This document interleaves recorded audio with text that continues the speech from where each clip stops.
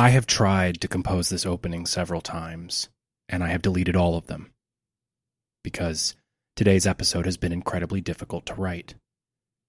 Going into this series, I was no Charles Chaplin expert. I knew the basic details of his story, and I knew that there was controversy in his personal life.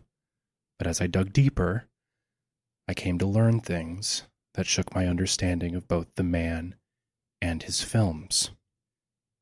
And now I am facing the question we all must face as modern consumers.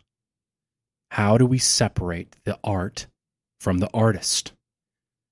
And I don't know the answer. I like to think of myself as someone who, for the most part, can separate the two. That at its best, film wrestles with moral and ethical complexities that it is unfair to, for lack of a better word, cancel an artist who also wrestles with these issues in their personal life. I also think that the modern world is overbranded. Branding was something that used to be applied to cookies and dishwasher detergent, and now people are brands. We expect them to fit into nice, easy-to-understand boxes, and when their box is something we don't agree with, or the individual does something to betray their brand, we get very upset.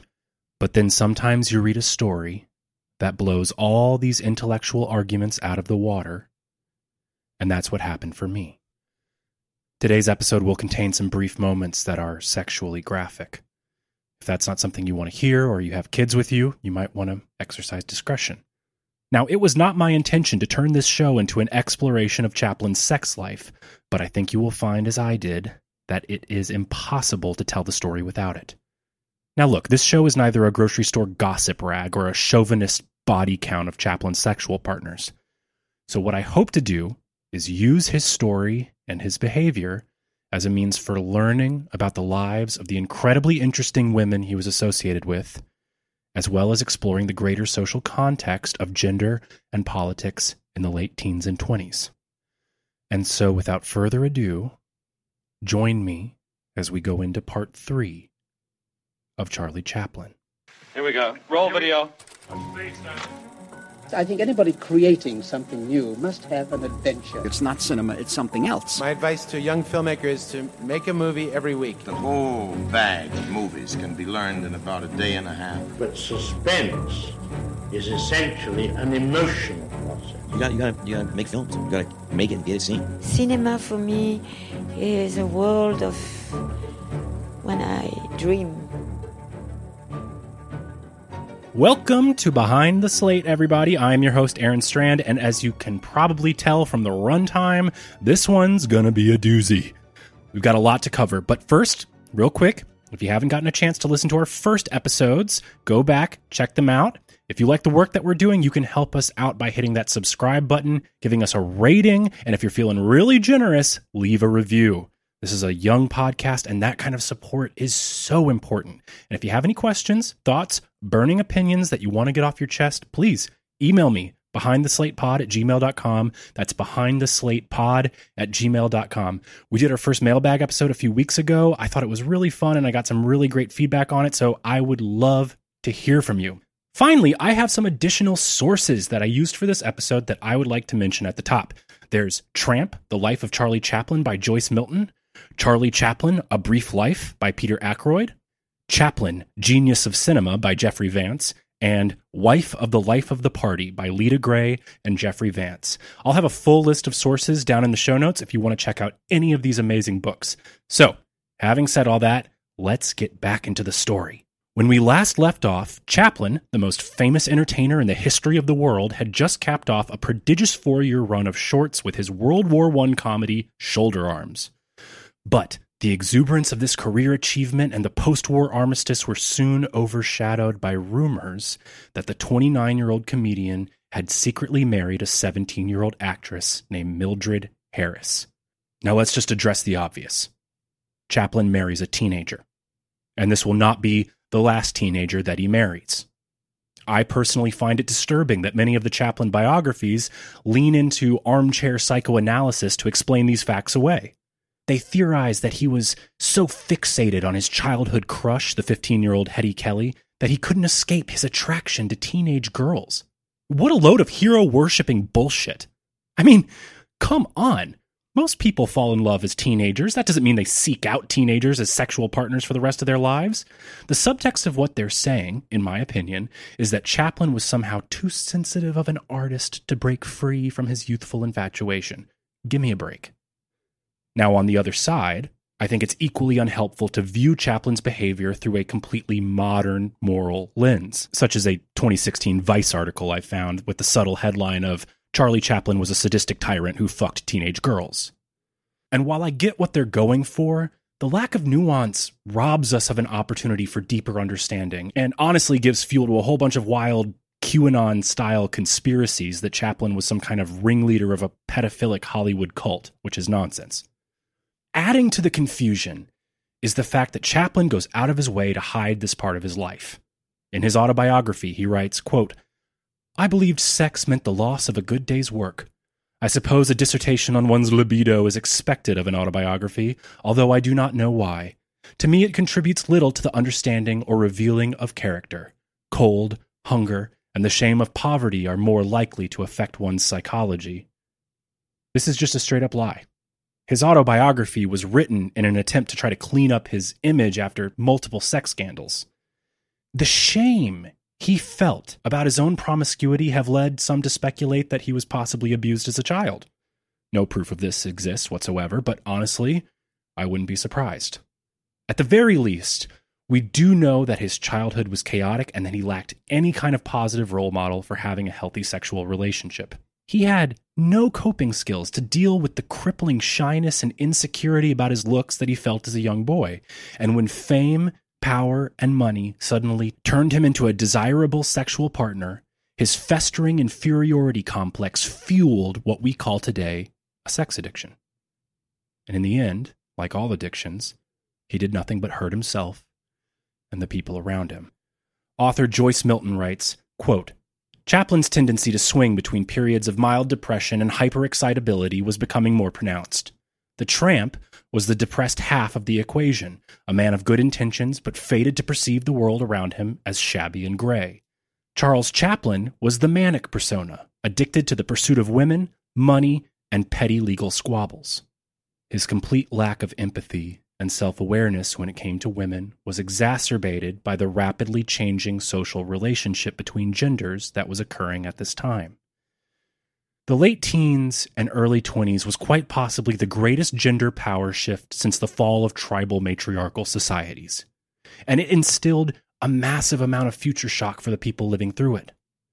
One of my first thoughts upon learning that Chaplin married a 17-year-old was, well, it was a different time.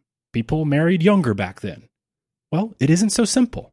The age of consent in California was 18 years old, and it's a fascinating story as to why that is. Age of consent laws were a relatively new legal advance and were a part of the overall women's rights movement of the late 19th century. Age of consent in the United States was originally based on English common law, and it was more or less 10 to 12 years old. Basically, the all-male lawmakers took the approach that once a girl menstruated, she was of age. Some states set the age of consent as low as 7. There were no legal protections for girls who were raped. Men could pretty much always claim she consented, or that no meant yes. Public displays of sexuality were also repressed, and the mildest actions could be blamed for tempting men. As if this wasn't bad enough, women and girls who had sex outside of marriage were shunned and excluded from society. These ruined or fallen women were denied marriage and job opportunities. Many of them had to turn to prostitution in order to survive, which only subjected them to more abuse, plus the rampant syphilis and gonorrhea, which at this time was more widespread than all other infectious diseases combined. Early women's rights activists sought the legal means of holding men accountable for their actions and giving women the right to control what happened to their bodies, their children, and their future. But the social mores that forbid talking about sex in public prevented them from even arguing for these changes without being publicly shunned. Now, things started to change a little bit in Britain in 1885, when a series of scandalous articles about underage sex workers in London's brothels titled "The Maiden Tribute of Modern Babylon" caused an international outrage. Now, these articles were definitely a Victorian satanic panic QAnon event, but instead of storming the parliament, people instead practiced actual democracy and lobbied their representatives to raise the age of consent in Britain to 16. But in the United States, where the social conversation around sex was even more puritanical than Victorian London, women's rights leaders had a tougher time. So to get around all this sex talk, they had to blame something else. Something that everyone could agree led to sexual misbehavior but wasn't so private. And they found their target in alcohol. By the late 19th century, the Women's Christian Temperance Union was the most powerful women's organization in the country. Their long-term president, Frances Willard, used the fight to ban alcohol as a clever smokescreen to talk about women's rights. Despite being a total Protestant zealot, to her credit, she worked with a liberal author and fallen woman, Helen Hamilton Gardner, and together they crafted a campaign to petition states to raise their age of alcohol consumption, and, as an afterthought, we can raise the age of consent as well. These petitions became incredibly popular, with tens of thousands of women, many of whom had previously not been politically active, joining the cause. They applied pressure to the media, enlisted legislators' wives and daughters, built relationships with men in power, and resisted the intransigence of men, particularly in the South. Now, there was a loophole with the age of consent laws they were proposing. In keeping with biblical precedent, age of consent could be ignored as long as the couple was married. These laws are still on the books. Child marriage is still legal in most places in the United States. And while this is pretty indefensible now, back then I can see a little more where they're coming from. The legal and financial obligations that came along with marriage, even when forced, is definitely preferable to having millions of fallen women in the streets. However, male lawmakers resisted age of consent laws, arguing that innocent men would be ensnared into marriages by conniving girls who consented to sex and later threatened to press charges. They were awful to the women fighting for these changes, publicly shaming them, mocking their demands. Nevertheless, they persisted. Women realized that in order to change these laws, they needed women in office, and to get in office, they needed the right to vote. In 1894, Carrie Clyde Holly was one of the first 3 women legislators to be elected in the United States. She joined the Colorado State House of Representatives and became the first woman to successfully write, argue for, and get a bill drafted into law. That bill, the Holly Law, raised the age of consent in Colorado to 18. Originally, she wanted to raise it to 21, but was forced to compromise. Now, this was a genuine political moment, and when something that seemed impossible suddenly became true, and it set off a tsunami of social change. Wherever women gained public office or the right to vote, age of consent laws were soon to follow. In California, women's suffrage barely passed on the ballot, but as soon as it was legal, the state managed to raise the age of consent to 18, with de facto rape charges for any offenders carrying prison sentences of up to 30 years. In many ways, the campaign to raise the age of consent in this country was the catalyst of the women's suffrage movement. It mobilized thousands of women who had previously been apolitical, culminating in the 19th Amendment, which gave women the universal right to vote in 1920. While this may seem like an ethical no-brainer, it wasn't at the time. The women's rights movement was intrinsically tied with the temperance movement. It's no coincidence that 1920 was both the year of women gaining universal suffrage and the beginning of Prohibition. And from the perspective of many cosmopolitan, artistic liberals, these movements were the work of a bunch of conservative religious nutjobs. These progressives were busy rebelling against the centuries of sexual repression, Victorian ideals, and American Puritanism, and now a bunch of stuck-up Protestants are going to take away the booze and say who can and can't have sex? Early Hollywood was filled with so-called free thinkers whose progressive values looked a bit more like libertarian anarchism. They were a lot like the free love hippies of the 1960s who would recycle these ideas decades later. Sex, drugs, and silent film. It was in this rapidly changing political and social environment that Charlie Chaplin first met Mildred Harris.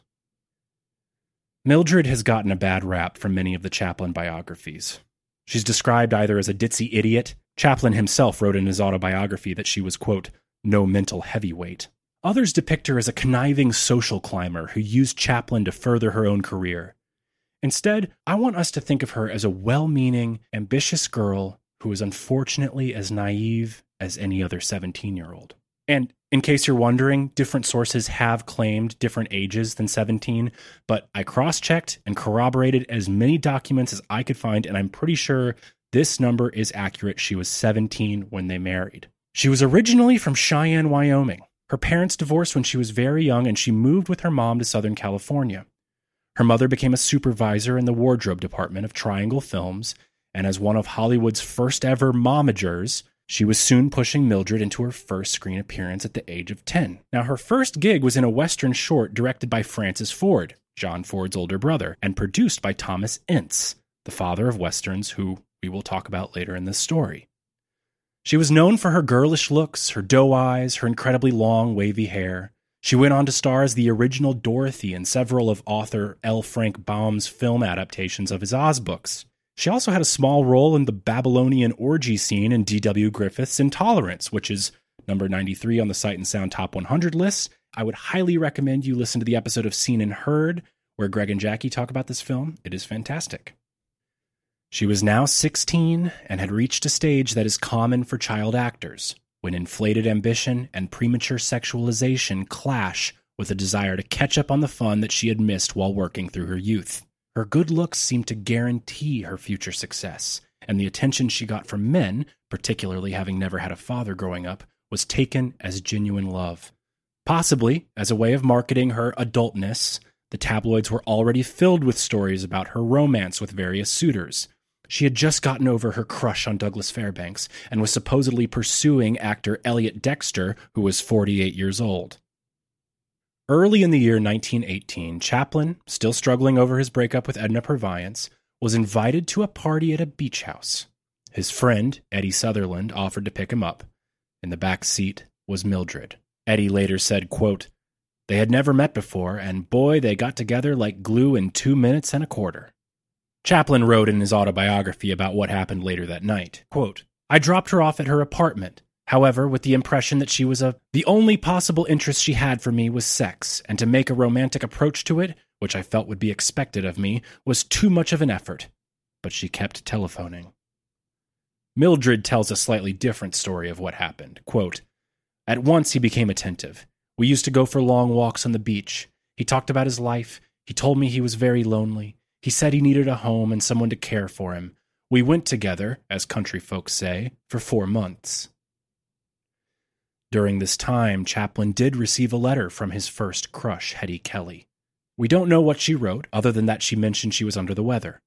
But his response has survived, and this fact alone is telling.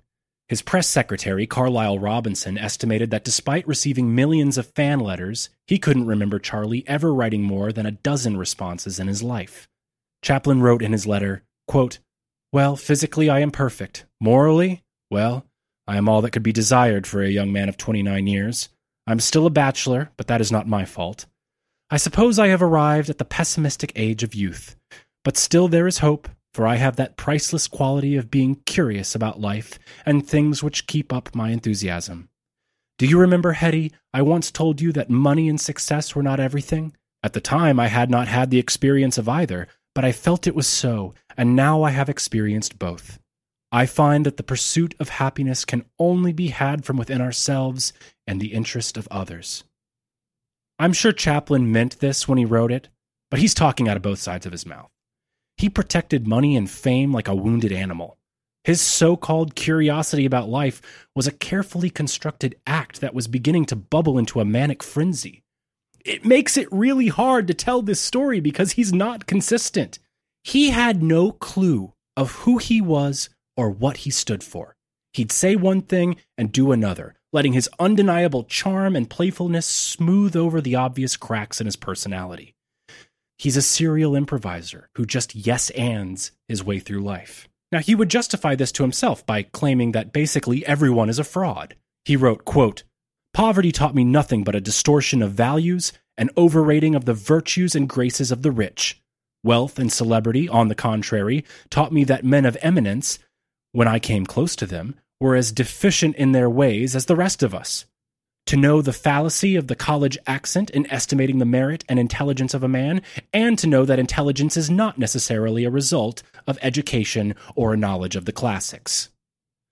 As their secret romance proceeded, Chaplin and Mildred were encouraged by none other than D.W. Griffith, who had a history of being involved with much younger women, such as the star of Birth of a Nation, Lillian Gish. During a night out, he suggested, "Mildred, why don't you marry Charlie?" According to Mildred, she had never thought about marriage until he said that. Now, it could be that Mildred and her mother were ambitiously trying to get hitched to the richest and most eligible bachelor in Hollywood. But if that's true, so what? Yeah, it's manipulative, but at this time, a single mother and a young woman had to do everything in their power to secure their future. Rumors began circulating in the press about the Chaplin-Harris relationship. Harris had always lied about her age to suit whatever type of role she wanted, so the issue of her true birthday was never considered. Shortly after the success of Shoulder Arms, Mildred announced to the press that she was pregnant, and Chaplin was trapped. If he denied the pregnancy, he would at best be tarnished as a sexual deviant. At worst, he could face 30 years in prison for statutory rape or be deported as an illegal alien. He sent his valet, Tom Harrington, to arrange a secret ceremony. At a drab registry office, Chaplin wrote about seeing his soon-to-be wife, quote, "I felt a little sorry for her. The ceremony was over. As we were about to leave, the officiant said, 'Don't forget to kiss your bride, Charlie.' 'Oh yes, of course,' I smiled. My emotions were mixed. I felt I had been caught in the mesh of a foolish circumstance which had been wanton and unnecessary. A union that had no vital basis. But I had always wanted a wife, and Mildred was young and pretty, not quite 19, and though I was 10 years older, perhaps it would work out all right." You'll notice that, even decades later, Chaplin couldn't help but change the details of the story, calling her not quite 19. Fearing that press coverage of the shotgun wedding would hurt ticket sales, he got the local papers to agree to suppress the story. The next day, when his ex-girlfriend and still leading actress Edna Purviance learned of the marriage, she gave Chaplin a doleful congratulations. As Leda Gray, Chaplin's second wife, would later recall, quote, "He should have married Edna. She was forever loyal to Charlie and endured, at his insistence, 2 abortions and a ligature tie to prevent further pregnancies." Edna soon developed a serious drinking problem. Chaplin took Mildred on a weeks-long honeymoon, yachting around Catalina Island. He spent most of the time deep-sea fishing. In the midst of these depressing circumstances, there is kind of a funny story here. Supposedly, at one point, he did hook a massive 175-pound sailfish that yanked him off his feet, requiring Mildred to run up and grab him by his ankles, with the fish pulling both of them toward the edge of the boat. They were narrowly saved by the crew from being pulled overboard. She would later confide to her reporter, quote, "I don't know whether I've had a honeymoon or not." Back on land, Chaplin moved Mildred and Mildred's mother into a rented house together, and immediately left to begin location scouting for his next film. When he returned, he found out that Mildred was planning to work under the name Mildred Harris Chaplin. A huge fight broke out, during which Mildred revealed that she wasn't pregnant after all. Now, whether it was a miscarriage, a false alarm, or a ploy to get Chaplin to tie the knot, we will never know. But Chaplin was convinced that he had been tricked. We don't know the details of what happened next, but knowing some of his future behavior, we can assume that the worst side of Charlie came out: threats, insults, and verbal and emotional abuse. Mildred broke her current contract and checked into the Good Samaritan Hospital, announcing that she had a nervous breakdown. It was at this point the press broke their silence on the marriage. And so, Charlie did what he always did to avoid the difficulties of his personal life. He threw himself headfirst into his work. But for the first time, that unending wellspring of imagination suddenly went dry. He worked on a film called Sunnyside. It was a bizarre experiment referencing a series of sentimental country melodramas popular at the time. Chaplin also drew inspiration from famous ballet dancer Vaslav Nijinsky, creating surreal dream dance sequences that culminated in a bizarre faux suicide. It took him over 6 months to make this short, 4 of which were spent completely idle. He would go fishing, go on drives, searching for a plot, searching for a purpose. Yet, in the midst of this creative drought, Charlie did manage to do something that would shape the world of film for the next 80 years. It started when he approached First National's president J.D. Williams about renegotiating his contract to allow him to make feature films. The features were quickly replacing shorts as the main cinematic entertainment and the biggest moneymakers. But to his amazement, Williams refused to discuss the subject. Sidney began hearing gossip that the major production companies, namely Paramount and First National, were secretly discussing a merger that would allow them to drive down the exorbitant salaries of their major stars. So Chaplin teamed up with Doug Fairbanks and Mary Pickford. They hired a female private investigator to infiltrate a convention of exhibitors, seduce film executives, and get the real info on the merger plan. The investigator confirmed the rumors. The trio began seriously discussing an idea that had first been suggested to them on their Liberty Bond tour by then Secretary of the Treasury and founder of the Federal Reserve, Bill McAdoo. As they were complaining about the studios hard capping their salaries, he suggested, why not start your own distribution company? Allow artists to control production without interference from the studios. On January 14th, 1919, Doug, Mary, and Charlie agreed to terms of the new corporation. They invited D.W. Griffith and cowboy star Bill Hart to join as partners and Bill McAdoo to serve as general counsel. They founded United Artists. Hollywood execs sneered at the new venture. One of them said, quote, "The lunatics are running the asylum."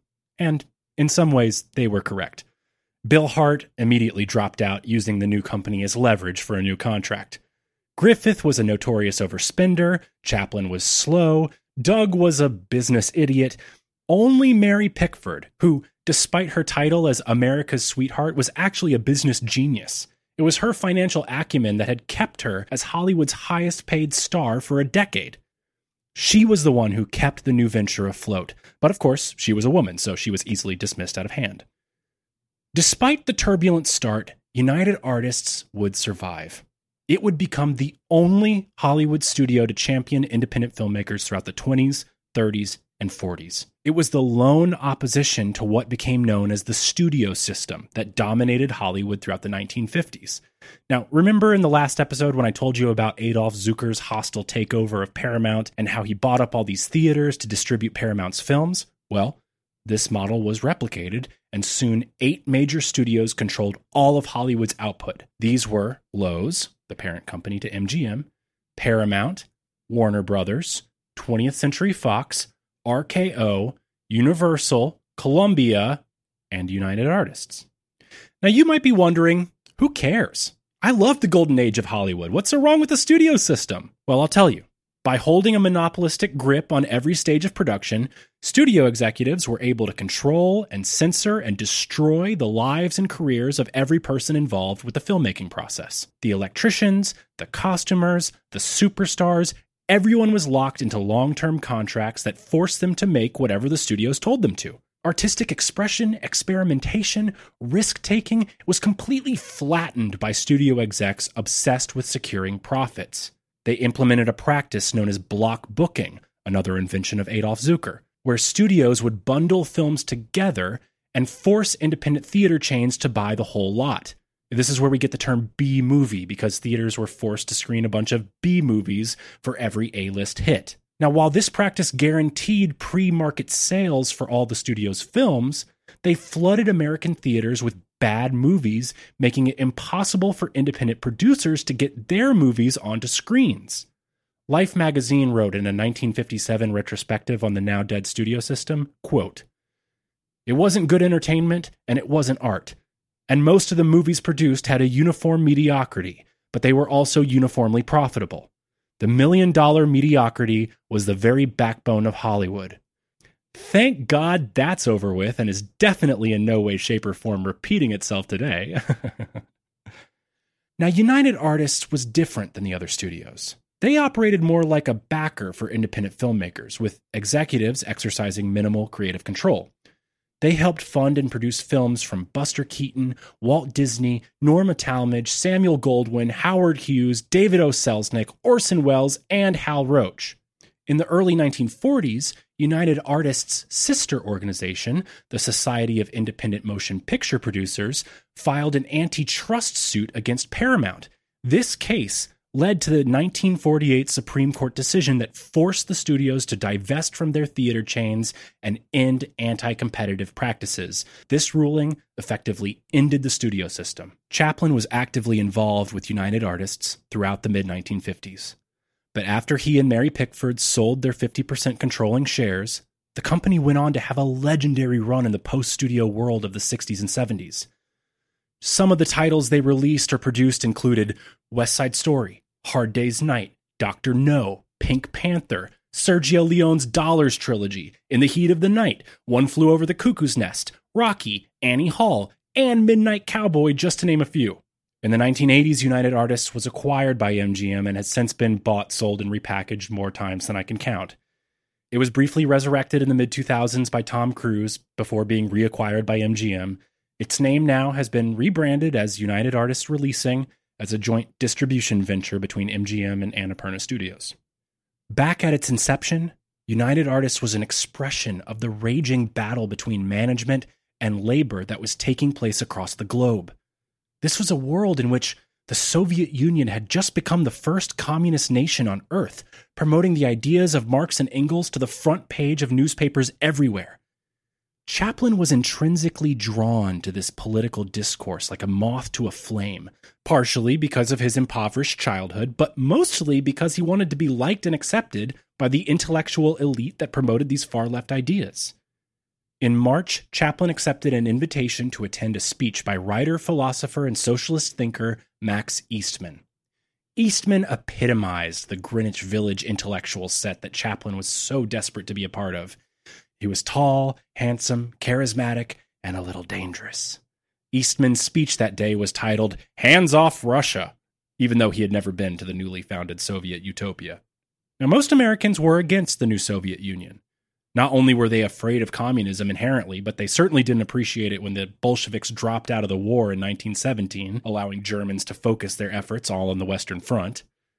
Throughout this speaking tour, Eastman had been banned, chased off stage, and threatened at gunpoint. But in the wild world of early Hollywood, he found a more sympathetic crowd. After the speech, Chaplin asked to meet Eastman backstage, telling him, quote, "You have what I consider the essence of all art." They continued their conversation over dinner. And with no regard for Eastman's association with a bunch of hard-edged communists who were explicitly dedicated to the violent overthrow of the American state, Chaplin was infatuated.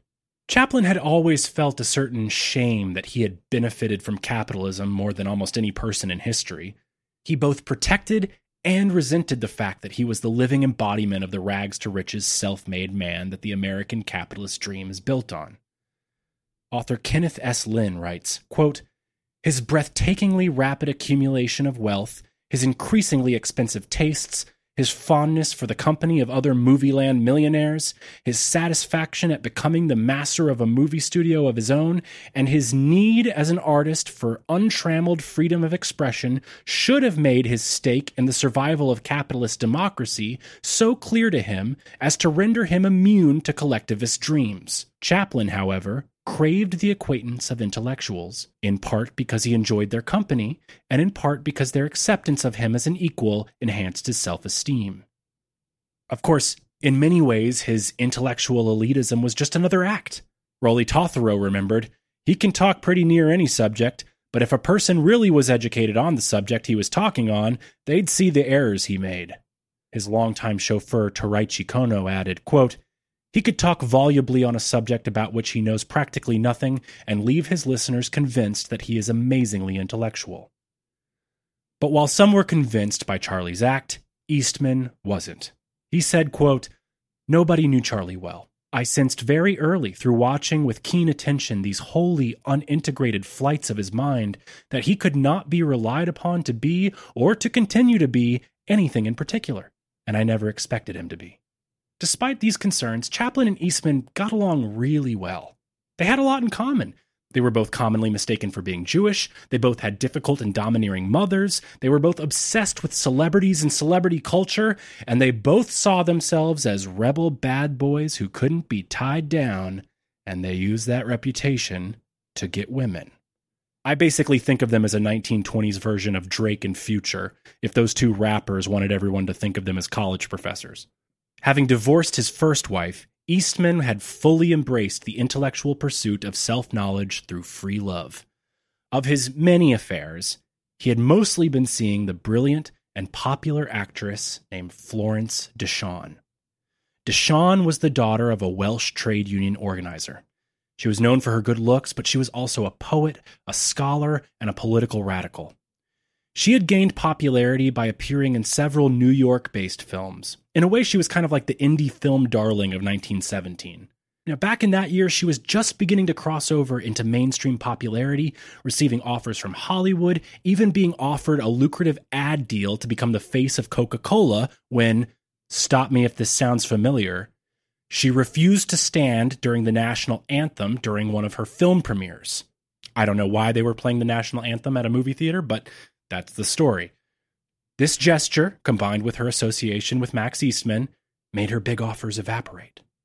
In an effort to help her, Eastman invited Deshawn to Los Angeles to restart her film career.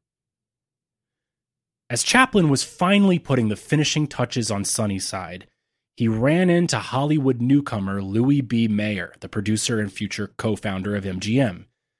Now, Mayer signed Mildred to a new contract. He offered her a 6-picture deal where she would be co-producer and the films would be released through First National as Chaplin Mayer Productions. For Chaplin, this all but confirmed that his child bride was cashing in on his name, and even worse, it was bringing her closer to his backstabbing bosses at First National. But by now, Mildred was truly pregnant. Depressed over the state of her failing marriage, she turned to a quasi-religious sect that preached the gospel of positivity, encouraging devotees to banish all negative thoughts and approach life with a smile. For Charlie, this all but confirmed she was a complete idiot. He finished Sunnyside in June 1919, and the film was a massive flop. Panned by critics and audiences alike, it was beaten at the box office by both Fatty Arbuckle's A Desert Hero and Backstage, both featuring an up-and-coming Buster Keaton in a supporting role, and by up-and-comer Harold Lloyd, who had managed to churn out 30 shorts that same year. As a side note, Sunnyside would be rediscovered, and it was a huge inspiration to a group of French intellectuals that loved the dark, zany, nonsensical comedy of it. You might have heard of them: Truffaut, Godard, René. They went on to create the French New Wave. But back in 1919, the majority of cinemagoers began to openly question if Chaplin had lost his touch. Looking for a scapegoat, Chaplin blamed Mildred. He couldn't play husband to someone he didn't love and be the obsessive artist he had always been. But with animosity growing, Mildred gave birth to a boy, Norman Spencer Chaplin, on July 7th. The infant was born with terrible birth defects and died 3 days later. He was buried in Inglewood Cemetery beneath a gravestone that read, "The Little Mouse." Mildred would later recall that the kindest moments of their marriage was when Charlie came to her in the hospital and they held each other and cried. The funeral director Mildred chose was a member of her church. Chaplin was horrified to discover that the man had manipulated a grotesque prop smile on the dead infant's face. Chaplin once again withdrew into his imagination, and within 10 days of the death of his son, he was auditioning babies for the opening scene of his next film, The Kid.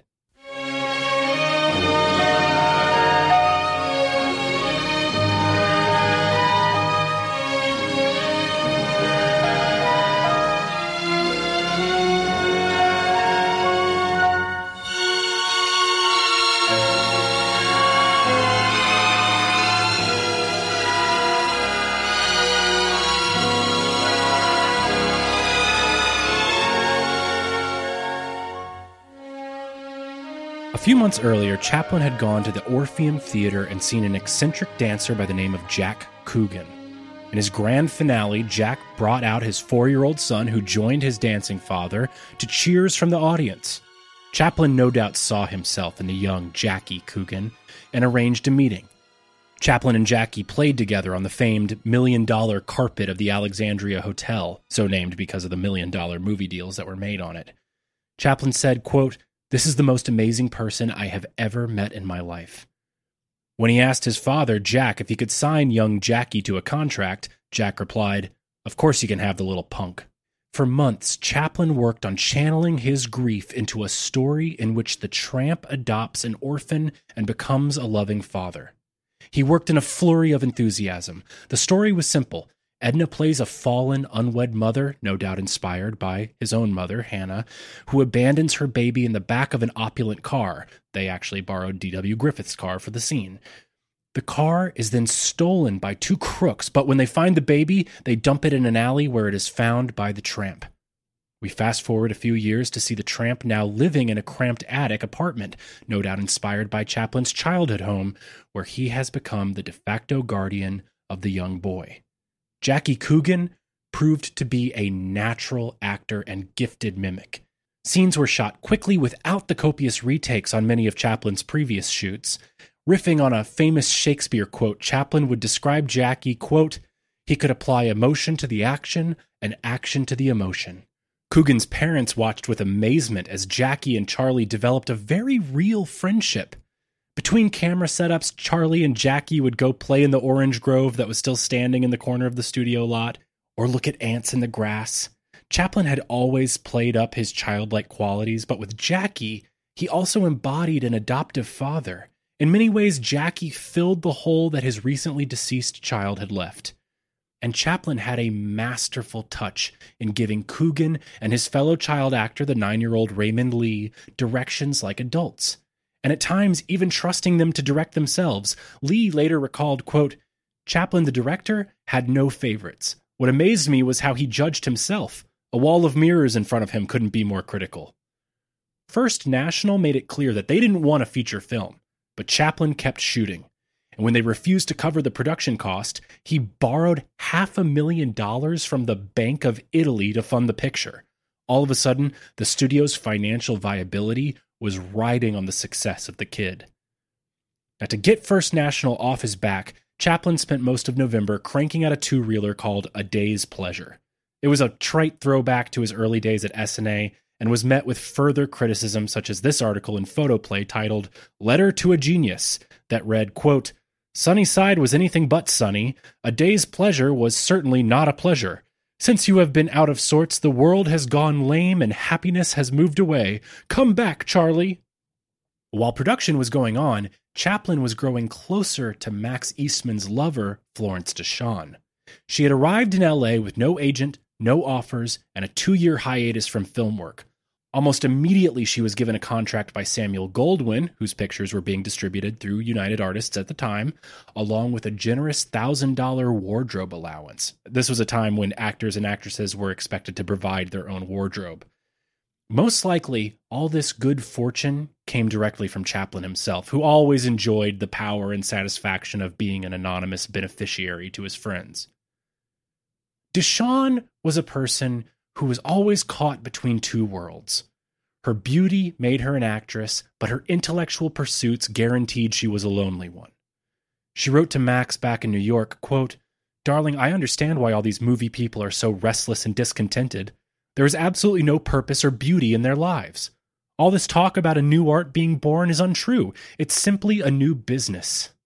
This was a time when the entire industry was seized by labor strikes and threats from studios about any sort of collective action, which offended Florence's socialist beliefs.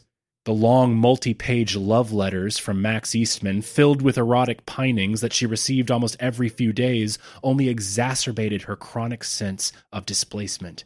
If she were alive today, Florence Deshawn would most likely be diagnosed with depression. Eastman came to visit in September and finally brought Florence and Charlie together. Along with another woman named Margaret, they became an inseparable foursome, spending every night at Chaplin's house playing elaborate and hyper-competitive improv games designed to challenge and test one's intellectual rigor. While the group partied in the living room, the unwelcome Mildred Harris stayed upstairs, justifying her hurt feelings with a refusal to associate with Charlie's, quote, "socialist friends." Just before the premiere of A Day's Pleasure, Max returned to New York, asking Charlie to look after Florence for him. He would later recognize that subconsciously he was setting up a situation for Charlie and Florence to get together, as an excuse for his own philandering.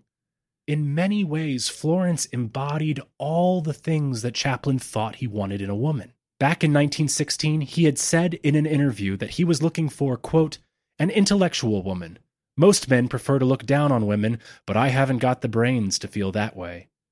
We certainly know that he didn't think Mildred was his intellectual equal, and furthermore, Florence's melancholy inspired a codependent desire to be a caregiver, much like he had done with his own emotionally volatile mother as a child. Now, this was a dangerous time for political radicals. In response to all that labor unrest, the Department of Justice had launched what became known as the Palmer Raids, targeting Italian anarchists and Jewish immigrants with alleged leftist ties and deporting them back to Europe. As the first Red Scare gripped the nation, Chaplin and Florence found solace in each other. As they began having an affair, he moved her into a better apartment close to his studio. Work on the kid was becoming slower and more sporadic.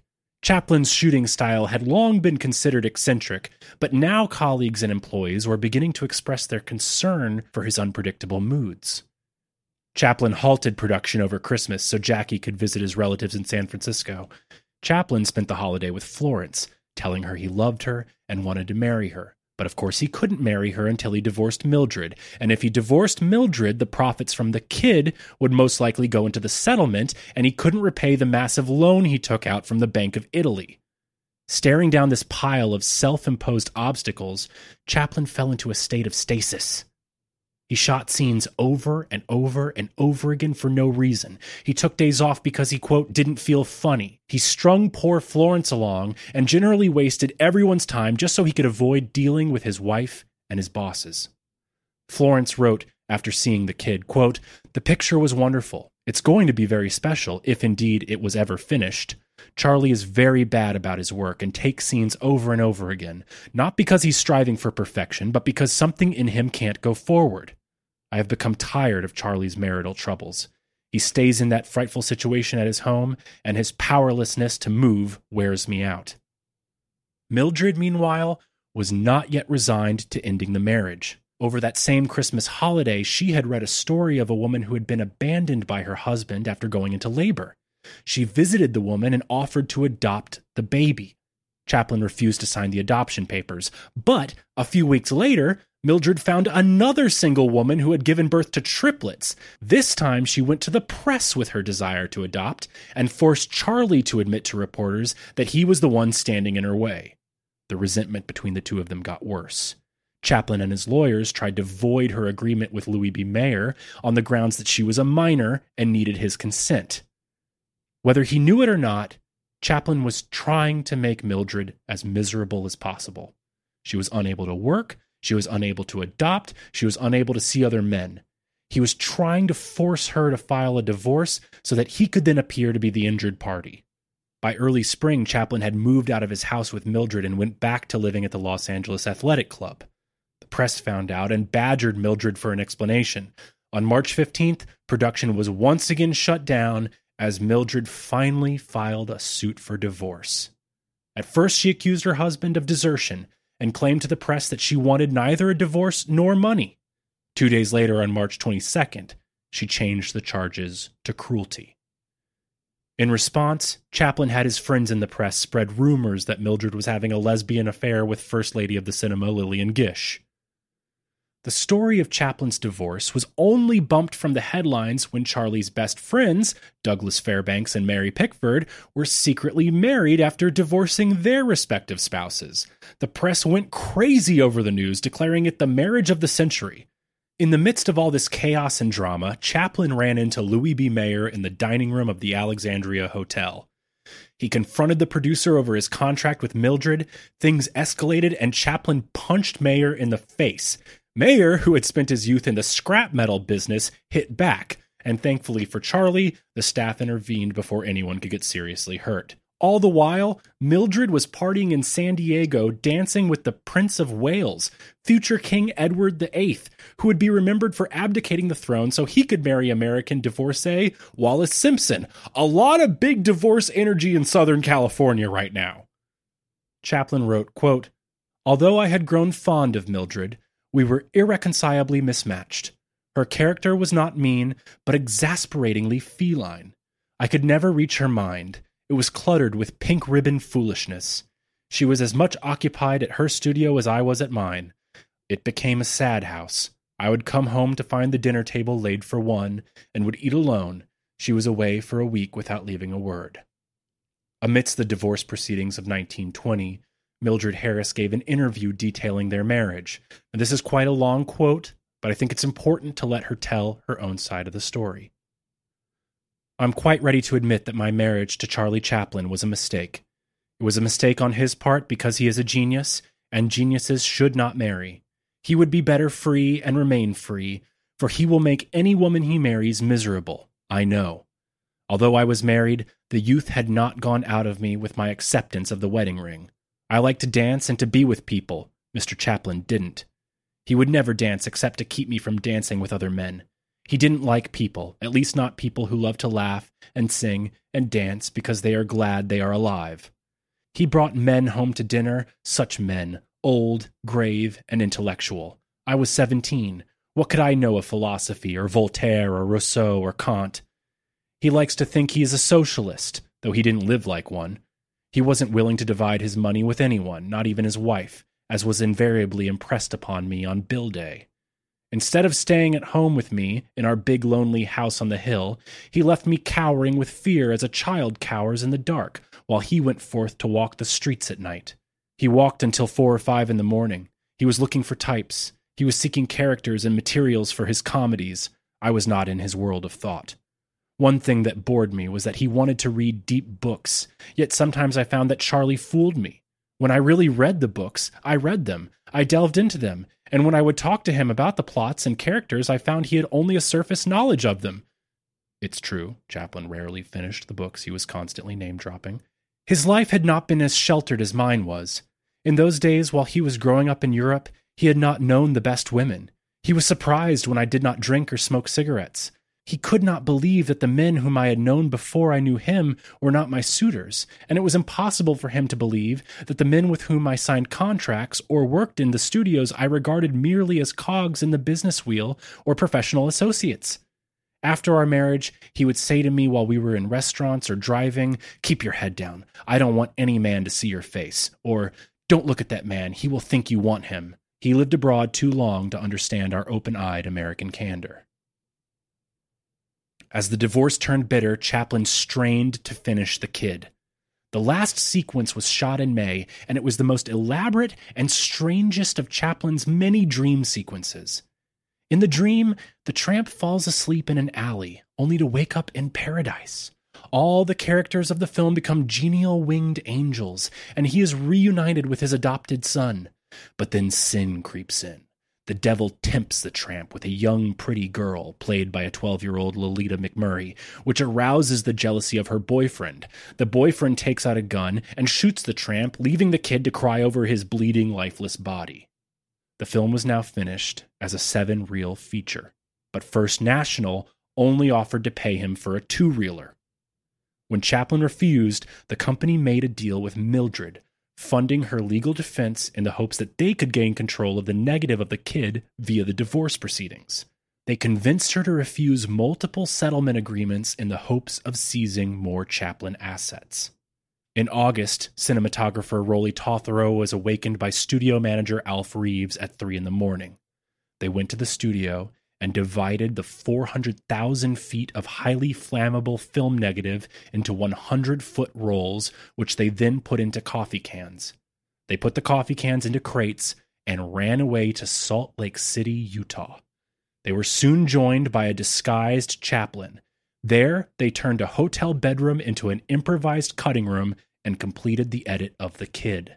Florence joined Chaplin in Utah, but she was extremely ill. She wasn't even able to attend the secret screening of The Rough Cut, in which audiences raved over the new film.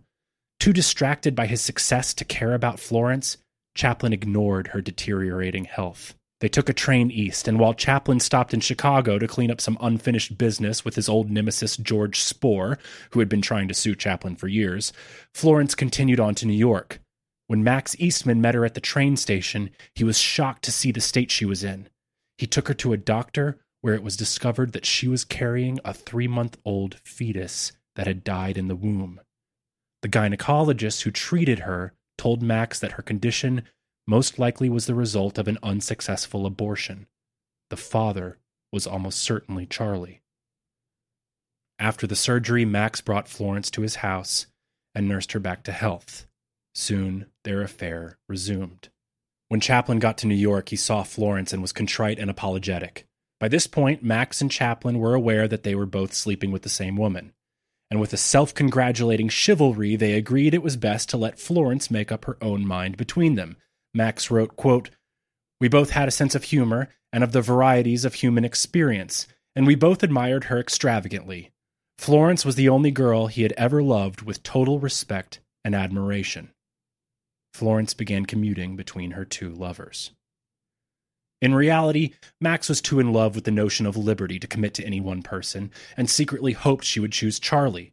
Chaplin, meanwhile, hid behind a screen of aw shucks childishness. As author Joyce Milton wrote, quote, "Instead of trying to compete with Max, he summed up the situation by telling Florence that he was satisfied to have sneaked in where a better man belonged." But while he was unwilling to assert himself with Florence, Chaplin was now playing a high-stakes game of chicken with First National. Emboldened by the Salt Lake City test screening, he demanded that they pay an advance of $1.5 million for the kid. At first they said no, but after seeing the film, they knew they had a major hit on their hands. First National abandoned Mildred. She had to settle the divorce on grounds of mental cruelty for $100,000 and a small share of the property, with no rights over the kid. Without First National support, most of that money had to pay her attorney's fees. She traded her religious positivity for alcohol, and within a year was bankrupt. She eventually remarried and had a son, and kept acting in supporting roles such as the Clark Gable, Barbara Stanwyck classic Night Nurse. But the stardom that seemed promised never materialized. Her career ended with several appearances in Three Stooges shorts before dying of alcohol-related pneumonia at the age of 43. With the divorce finalized, Chaplin assured Florence that he was devoted to her, but something in her was unsatisfied. She knew that Max and Charlie were playing games with her, and so she returned to Los Angeles alone, spurning them both. Chaplin was devastated. Eastman would later say that, quote, "Florence meant more to Chaplin than any woman except his later wife, Una O'Neill." Having outmaneuvered both Mildred and First National, finally, on February 6, 1921, the world got to see the incredible work of art that is The Kid. I just rewatched The Kid for this episode, and yeah, it's a masterpiece. Funny, tender, action-packed, massive in scope, yet so intimate in its delivery. Although a bit Victorian in its sentimentality, its allure is undeniable. I think it surpasses every silent film made before it. Almost instantly, it was considered one of the greatest films ever made. The Kid immediately put Chaplin into the ranks of serious filmmakers. It was filled with contradictions just like its creator. It was a comedic tearjerker. It appealed to commoners and intellectuals alike. When poet Hart Crane saw the film, he was so moved that he wrote the poem Chaplinesque. Crane, like many gay men of the era, related not just to the fact that the tramp was a marginalized hero, but that he embodied a kind of androgynous anti-masculinity. They had noticed Chaplin's nod to homosexuality in his early short Payday, and Chaplin had become somewhat of an underground gay icon. Now, this attention has led some biographers to speculate that Chaplin may have himself been bisexual. However, there is no evidence of this, and given that Chaplin was under surveillance from the FBI for almost 30 years, I find it highly unlikely that this would have escaped their notice. What's interesting about all this is that even in the midst of his personal moral failings, Chaplin's character would consistently come to offer hope and identity to the lonely, alienated, and marginalized, inspiring generations of people and artists to come.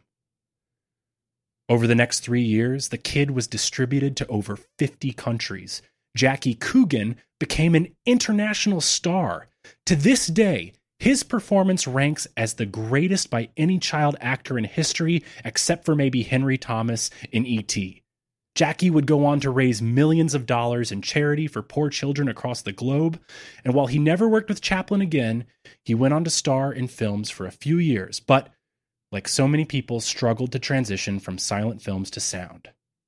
His father, Jack, ended up devoting himself to the management of Jackie's business affairs, protecting the over $4 million Jackie earned in a trust. But in 1934, tragically only 5 months before Jackie's 21st birthday, his father was killed in an automobile accident. His estate was left to his mother, who asserted that it was the legal right of the parents to keep all the money earned by their children. In 1938, Jackie brought suit against his mother and his former business manager whom she had married. The lawsuit ate away his fortune, but in 1939 a settlement was reached, and the Child Actors Bill, also known as the Coogan Act, ensured that all future child artists had half of their earnings set aside in trust for the child's benefit. Jackie ended up having a career resurgence, and in his later years was known as playing Uncle Fester on TV's The Addams Family. After the success of The Kid, Chaplin agreed to move his mother out of her London mental hospital and to a house in California. It's almost as if through The Kid, Chaplin had managed to find some sense of healing for his wounded inner child, to the point where he could face his mother again. He sent Tom Harrington to pick her up.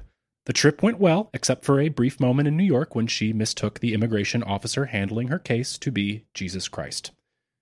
She was settled into a beachside home, given constant care. However, Charlie seldom visited her. Although she was lucid most of the time, she was prone to relapses into insanity. As Alf Reeves' daughter would recall, quote, "Sometimes she was brilliant. She would do old songs and sketches. She was like Charlie. She would do wonderful imitations. She could do whole plays from beginning to end, and then all of a sudden, she wouldn't be right. One day I was sitting beside her at lunch, and I noticed a mark on her arm. Innocently, I said, 'Nan, what's that?' And immediately she drew her arm away and hid it, and then started putting bits of bread all about herself and on her head. The nurse, Mrs. Carey, said, 'Come with me, Nan,' and took her off into another room. When Mrs. Carey came back, she said that the mark was a tattoo from the workhouse. She said it brought back the days when they had not enough to eat, and she was putting the bread away for Sidney and Charlie." To make the reunion complete, Chaplin's long-lost half-brother Wheeler Dryden popped up. He had written several letters to Charlie and Edna, all of which went unanswered, but upon his arrival in California, Sidney gave him a job. Upon seeing his mother for the first time, the often overly dramatic Wheeler said, "Do you know who I am?" Hannah replied, "Of course I do. You're my son. Sit down and have a cup of tea." Still owing 4 shorts to First National, Chaplin decided to once again use his personal problems for story content. In The Idle Class, he plays both the tramp and a rich, neglectful husband who ignores his wife, played by Edna. He completed the film in 5 months.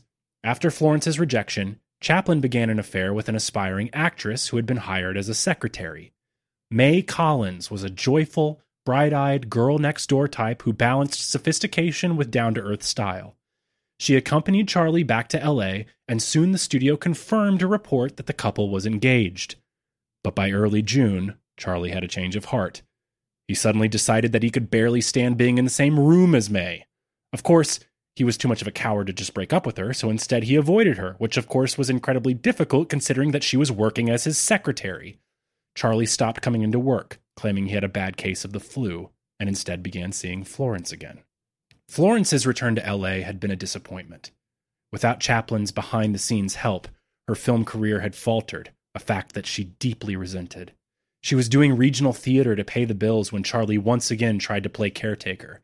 Venting her frustration, she wrote an editorial article about the film industry for Vanity Fair titled, quote, "The Dictatorship of Mediocrity."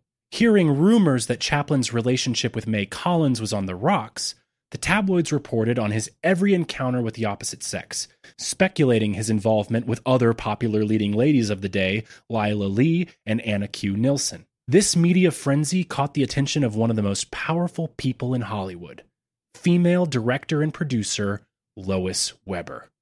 Lois Weber is an absolute legend. Even in the early days of silent film, she was seen as an equal to D.W. Griffith. She produced, directed, wrote, and starred in anywhere between 200 and 400 shorts, many of which focused on social justice. Sadly, only about 20 survive. She invented the split screen. She was one of the first people to experiment with synchronized sound. She was the first woman to direct a feature-length film and the first American woman to own her own film studio. On top of all this, she discovered and promoted many prominent actresses throughout the late teens and early 20s. And in 1921, she had just signed actress Claire Windsor to a contract. What she needed was a way to get her young starlet's name into the press. She put Claire into the path of the easiest bachelor in Hollywood, Charlie Chaplin. Just like the swordfish he was so fond of catching off Catalina Island, Chaplin took the bait hook, line, and sinker. Soon he and Claire were spending time together, and he was inviting her to the studio. But suddenly, Claire disappeared while horseback riding near Griffith Park. A search was launched, but neither bloodhounds, a group of 100 Boy Scouts, nor the police department's Native American scouting unit could find the missing starlet. Newspapers across the country reported on the hourly updates. Chaplin, who had been seen with Windsor earlier in the day, was obligated to join the search out of fear of bad press. He mounted one of Doug Fairbanks's horses and joined the 400-odd volunteers scouring the Hollywood Hills for Claire, offering a $1,000 reward for anyone that found her. At 8 p.m. the next day, Claire Windsor was found by a young couple. She was black and blue, swollen almost beyond the point of recognition by blows and exhaustion. She was rushed to the hospital and interviewed by the police. But when the young couple showed up at the Chaplin studio and demanded the reward, Press Secretary Carlisle Robinson delayed the payment. Instead, he went to the hospital and interviewed Claire Windsor. That's when he found her riding boots immaculate and polished. He noticed the dark circles under her eyes and blood on her nose were nothing but a convincing makeup job. After a brief interrogation, Claire admitted that the whole disappearance was a publicity stunt. Chaplin did not pay the $1,000 reward, and he never talked to Claire Windsor again. If anything, this just confirmed what he already believed about Mildred Harris and women in general. He could not trust them. They were all out to get him. The truth of the story would be hidden for another 54 years. But the ruse worked. Claire Windsor became an A-list star. Only at the end of her life did she admit that Lois Weber had devised the entire plan, found the cabin where she stayed, and manipulated Chaplin into putting a dollar amount on her name. Now, I know that this is very bad behavior, but I hope everyone is taking note of just how many powerful women there are in the early days of Hollywood. Lois Weber, Mabel Normand, Mary Pickford, and then there was others that don't even pop up in this story. I mean, Dorothy Davenport, Dorothy Arzner, Alice Guy. The loss of all these artists was yet another horrible byproduct of the studio system. I mean, that's what happens when you have 7 men in charge of all the decision-making in an industry. It was also the conservative pressure from censors and just general misogynists that pushed women out of industry positions of power. But in the teens and 20s, it wasn't like that. I'm not saying it was perfect, but when given an opportunity, enterprising women were a driving force in early years of film. It's a legacy that we should celebrate and recognize so that we don't repeat the mistakes of the past. The disappearance of Claire Windsor confirmed what May Collins already feared. Chaplin had moved on.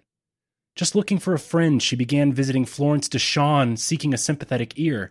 But Florence didn't want to hear it. She still had feelings for Chaplin, but was disgusted by his immature behavior.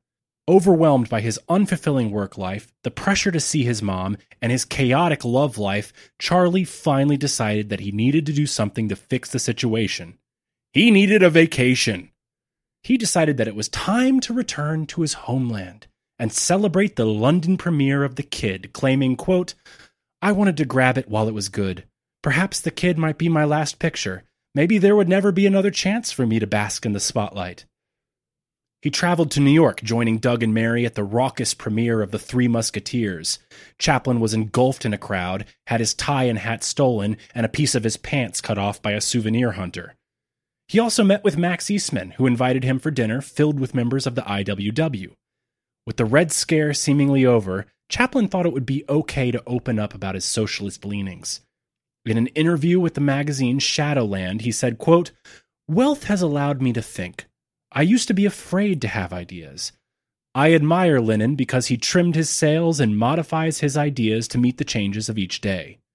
His political calculation was a bad one. These comments would go on to haunt him, and for the rest of his trip, people would be asking if he was a Bolshevik. On September 3rd, Chaplin boarded a ship and sailed across the Atlantic. For the first time as an adult, Chaplin was idle. Uncomfortable with the thought of not performing, Chaplin relapsed into insecurity. He hid in his cabin for much of the voyage, commenting, quote, "I just do not know how to meet people." While Charlie was moping below deck, a tragic event was taking place across the country that would shake Hollywood to its core. While celebrating Labor Day weekend in San Francisco, Roscoe Fatty Arbuckle, who at this point was making even more money than Chaplin, held a drunken party in a hotel. But when fellow partier Virginia Rapet suddenly died in the night, Arbuckle was accused with her rape and murder. Now, it would take 3 trials before Arbuckle was finally exonerated, but his career was essentially over. Despite the lurid accounts that filled newspapers for months, Virginia Rapet most likely died from internal bleeding related to a black market abortion. Now, I just want to stop here because we need to recognize just how many characters in this story have their lives irrevocably changed because of the inaccessibility to abortion. Abortions have been happening since the beginning of time. The first recorded mention of an abortion was in 1550 BC. This time period illustrates an ancient lesson of history. Whether it's drugs, alcohol, or the depiction of sex on screen, prohibitions don't work. They don't stop the behavior, they just push it underground, making life harder and more dangerous for everybody. Now, this story honestly deserves its own episode, and I think I'm going to try to put that out at some point in the future. But for our purposes, just know that this was the first major scandal of Hollywood, and it created a worldwide media sensation. Newspapers and conservative moralists jumped on the story, painting young Hollywood as a hellscape of drunken, immoral debauchery. And this is where the clarity of history really exposes how absurd we are as a species, okay? To assuage the outcry from conservative crusaders over a crime that didn't even happen, studio execs turned to an actual criminal to clean things up. They hired the crooked former chairman of the Republican National Committee, Will H. Hayes, who had been a major player in the biggest federal bribery scandal of the century, the Teapot Dome scandal.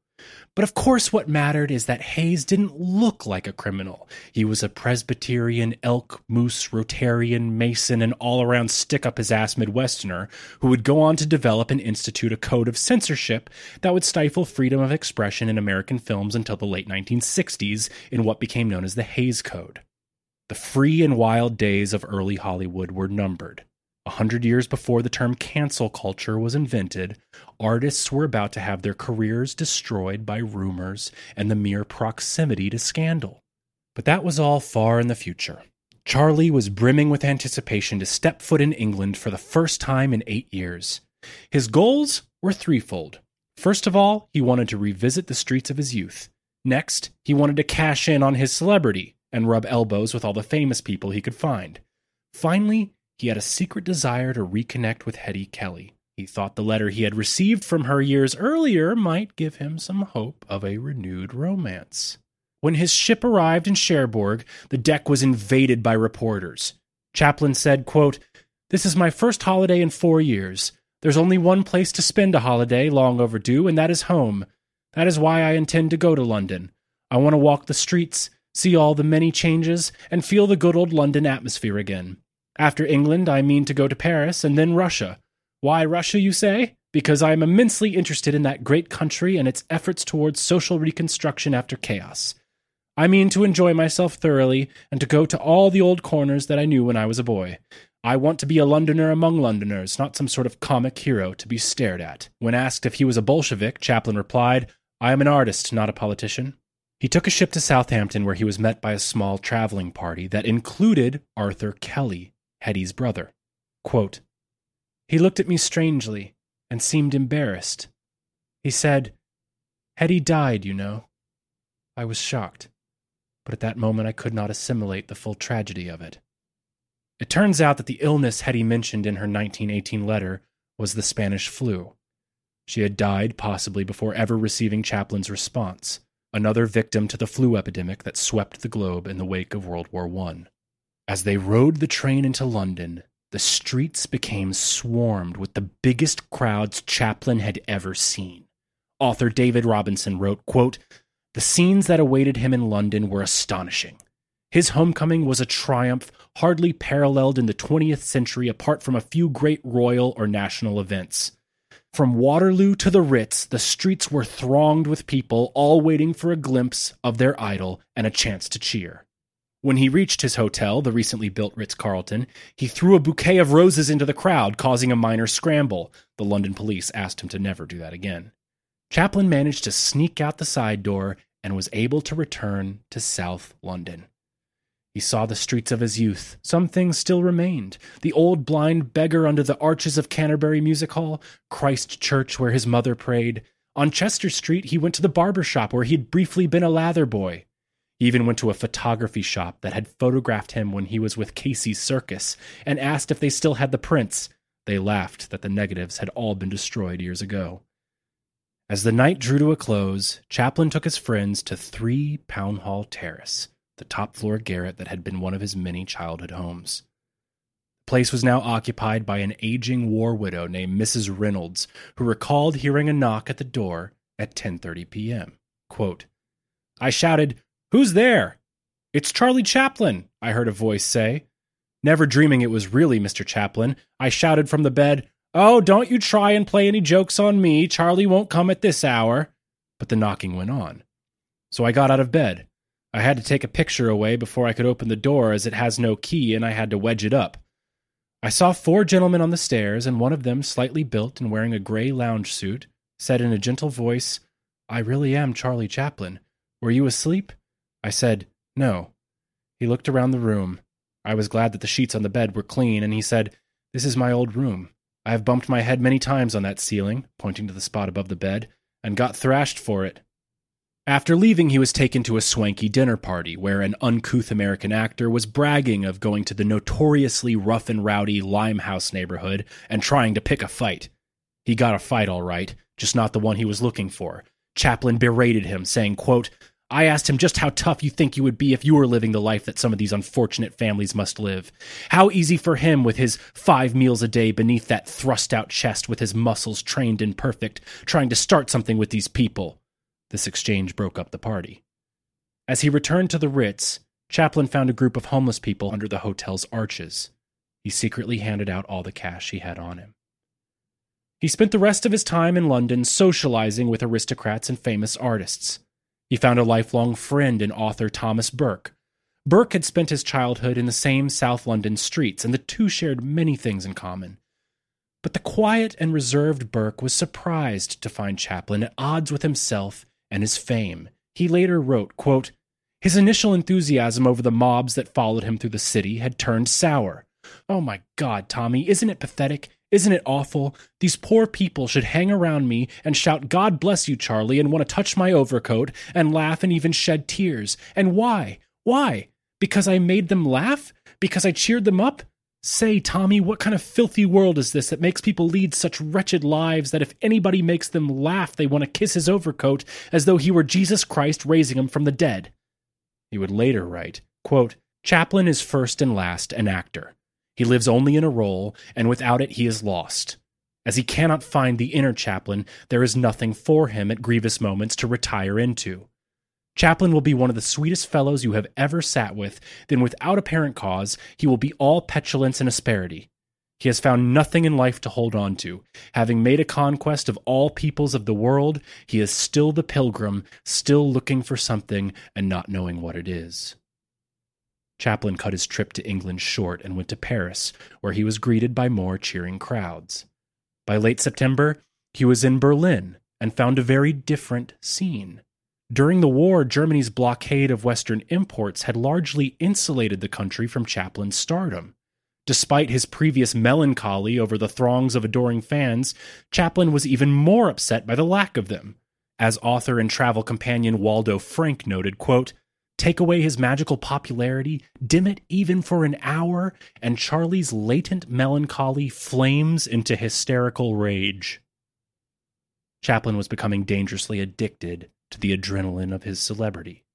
He found the dopamine he craved in a brilliant, ambitious, attention-loving actress. Her name was Pola Negri. Pola had become the most popular actress in Germany after starring in several Ernst Lubitsch films and Max Reinhardt theatrical productions. Though she spoke little English, the two superstars felt an immediate spark. They took pictures that show Pola's resentful date lurking in the background. Through a thick accent, she called him Jazz Boy Charlie. Now, the Germans have a word for someone who is a spiritual and physical double. A strange apparition that looks like you, acts like you, and yet isn't you. The word is doppelganger. And in Germany, Charlie had one. He just hadn't heard of him yet.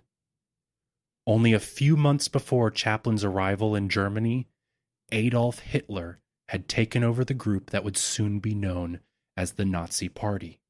Many people were quick to point out the resemblance between the two men, some even suggesting that Hitler fashioned his mustache after Charlie's. This is most likely untrue, as Chaplin was not well known in Germany at the end of the war, and the toothbrush mustache that Hitler wore was popular among German NCOs because it fit under their gas masks. Regardless, the two men shared a shocking amount in common, which we will explore in depth in the next episode of our series. Chaplin briefly returned to Paris, and again England, but it was mostly filled with meet and greets and elbow-rubbing with other celebrities. He found out that Max Eastman had received a coveted invitation for an extended stay in the Soviet Union. Chaplin was disappointed that his competitive friend had gotten such an honor. He returned to New York, hung out with Harlem Renaissance poet Claude McKay, visited Sing Sing prison where he tried to cheer up the inmates with an impromptu speech, and then finally took a train back to L.A. where he dictated a travelogue of his journey titled My Trip Abroad. Its final line said, quote, "If I can bring smiles to the tired eyes of Kennington and Whitechapel, if I have absorbed and understood the virtues and problems of those simpler people I have met, and if I have gathered the last bit of inspiration from those great personages who were kind to me, then this has been a wonderful trip, and somehow I am eager to get back to work and begin paying for it." However, upon arriving back in L.A., he did not get back to work. Instead, he was invited to dinner by Samuel Goldwyn, who introduced him to the radical bohemian sculptor Claire Sheridan. Claire was something of a contradiction herself. She was a war widow with a young son, an English aristocrat, Winston Churchill's niece, who also happened to be a socialist. She had just returned from Russia, having been commissioned to make busts of Lenin, Trotsky, and other Bolshevik leaders. Somewhat offended that Goldwyn had tried to set her up with Chaplin, she decided to make the most of it. She offered to make a bust of Charlie, hoping it could drum up some more business. He agreed, and for 3 days she struggled to make a sculpture of the hyperactive man who could barely sit still for 60 seconds. She, like most people who met him, was deeply charmed. She wrote in her diary, quote, "I seem to have been talking heart to heart with one who understands, who is of deep thought and deep feeling. He is full of ideals and has a passion for what is beautiful." When she showed him the finished bust, he strangely commented, "It could be an artist, or it might be a criminal. Both have a burning flame of impulse, vision, a sidetracked mind, and a deep sense of unlawfulness." Chaplin seems to have developed a subconscious awareness that his childlike infatuation with dreams also had a dark side. Chaplin invited Sheridan and her son Dickie on a camping trip, which is not a normal camping trip. It included a chauffeur, assistant, cook, and 5 individual tents and a portable kitchen. But after some kids tipped off the press of their location, their idyllic trip was ruined. When asked about Charlie's relationship with Claire Sheridan, Press Secretary Carlyle Robinson tactlessly said, quote, "Mrs. Sheridan is old enough to be Mr. Chaplin's mother." She was 4 years older than Charlie. Perhaps it was this comment that killed the magic, but soon Claire had a 180-degree change of opinion. Quote, "He looked at me strangely as I looked at him, and then he said, 'You know what's the matter? We don't know each other.' And it was true.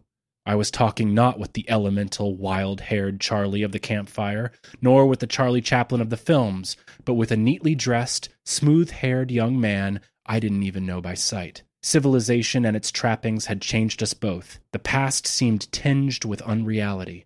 I think it has all been a dream," he said. Sheridan returned to New York, where she opened a studio.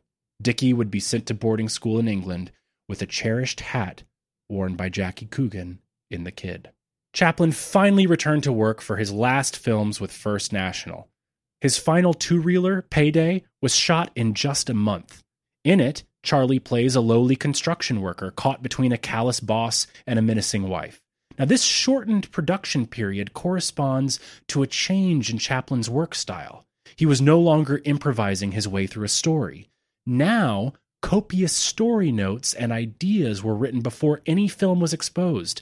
This greatly sped up his workflow. The film showed another advance in Chaplin's production. While he was traveling abroad, Rolly Tothero was experimenting with Klieg stage lights that brought a much more dramatic and intentional visual style to the films. Chaplin was constantly receiving visits and letters from leftists asking for financial assistance and pushing him to make his films more explicitly political. For the most part, he resisted, although perhaps Payday comes close. By pure coincidence, at this time, the first Chaplin films were being shown in the Soviet Union. Soviet director Nikolai Lebedev joyously declared, quote, "Chaplin is an old member of the Socialist Party of America. We will have to consider the swift transfer of Comrade Chaplin from America to the RSFSR." In early 1922, Chaplin was approached by a communist organizer, literally named Plotkin, to raise money for striking railroad workers. All this attracted the attention of a man who would go on to haunt Chaplin for the next 50 years. I'm talking about one of the worst figures in our nation's history, whose paranoid imagination shaped American public life for over half a century. Of course, I'm talking about the great American boogeyman, J. Edgar Hoover. Hoover was born in a middle-class home in Washington, D.C. to an adoring and overpossessive mother. He put himself through law school and soon became a clerk at the Department of Justice, where he idolized Anthony Comstock, the New York City postal inspector who waged a war against vice, pornography, and birth control. In 1919, Hoover was the special assistant to the Attorney General who instigated the first Red Scare. Hoover was promoted to acting director of the Bureau of Investigation, later renamed the FBI. Surveying his 650 employees, his first action as director: fire all the women and prevent their future hiring. Hoover embarked on the greatest surveillance project in American history, building up files on politicians, celebrities, and normal citizens at his discretion. He used this information as blackmail to force people to conform to his worldview. He began investigating Chaplin as soon as he took the job. He sent an agent to infiltrate a party at Chaplin's studios given in honor of the prominent labor leader William Z. Foster.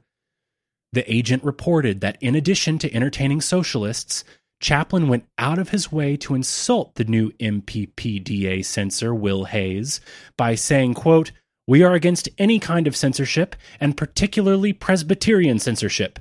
Chaplin then pointed to a sign above the men's toilet that read, "Welcome, Will Hayes." Hoover passed this report on to Will Hayes, who was already peeved at Chaplin for being the only studio head that did not attend his Hollywood welcome party. And while Hoover was soon distracted by the Bureau's war against Prohibition-era gangsters, he would never completely forget Chaplin. Over the next 20 years, the Chaplin files grew, until finally Hoover was ready to strike. Not knowing that he had fallen under the Fed's surveillance, Chaplin had an impishly delicious idea. What if the tramp was actually an escaped convict who steals the clothes of a minister and tricks a small town into partying and gambling in the name of God?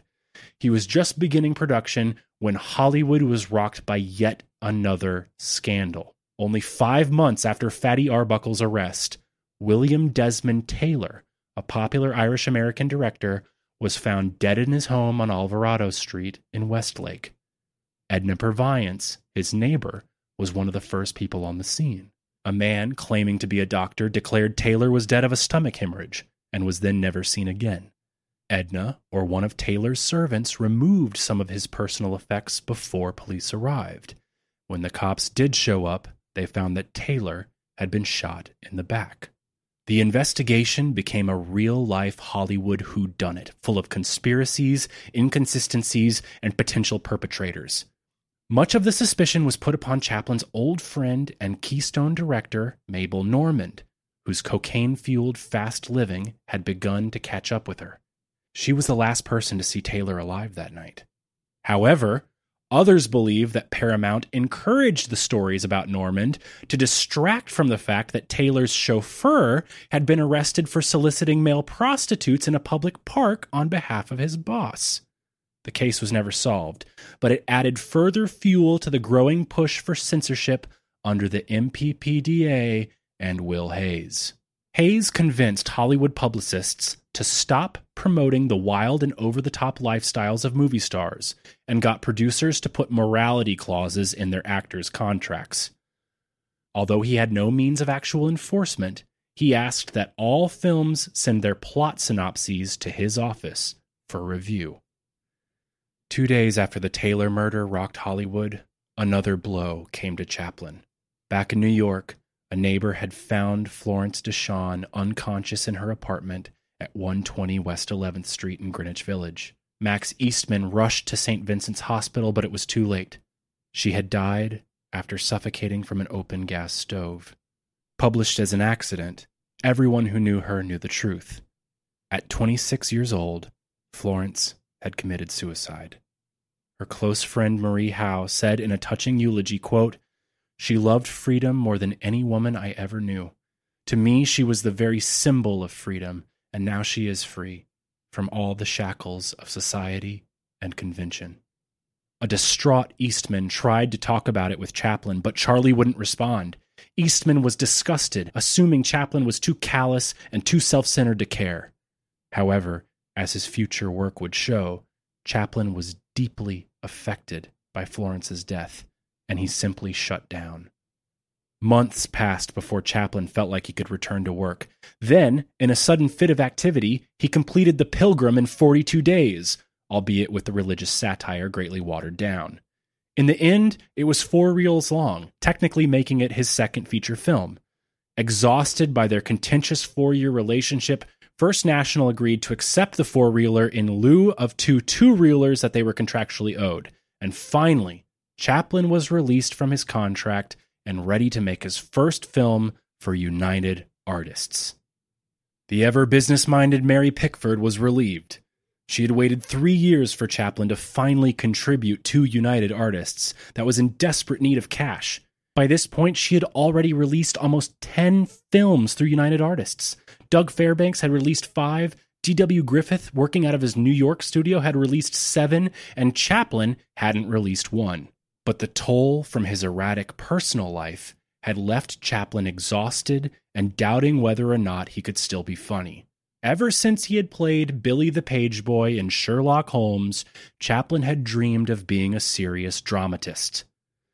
He resented the fact that people would laugh at him when he said he wanted to play Hamlet or Napoleon. So, taking advantage of his newly earned artistic freedom, Chaplin decided to shoot a serious, dramatic film without him in it. I can only imagine how pissed Pickford must have been, but she bit her tongue in the name of art and supported him. Now, at some point during the production of The Pilgrim, Chaplin had become involved with a notorious character from the 1920s, Peggy Hopkins Joyce. Originally from a small town in Virginia, Peggy left home at 15 to join a vaudeville troupe. She met and married millionaire Everett Arch Jr., only to divorce him 6 months later with a hefty settlement. She used the money to attend university, where she met and married a rich lawyer named Sherburne Hopkins. She soon divorced him and moved to New York City to pursue a career in show business. She made her Broadway debut in Ziegfeld's Follies and soon married her third husband, millionaire lumber baron J. Stanley Joyce. She spent $1 million on a post-wedding shopping spree and soon became the most written-about woman in the American press. She was the Kim Kardashian of the 1920s, famous for being famous. Her name appeared in songs by Cole Porter and Irving Berlin. She gave interviews in her bedroom wearing nothing but a sheer negligee. In a later tell-all book, she wrote, quote, "True love was a heavy diamond bracelet, preferably one that arrived with its price tag intact." In total, she was married over 6 times and claimed to be engaged around 50 times. She was the inspiration behind the term gold digger.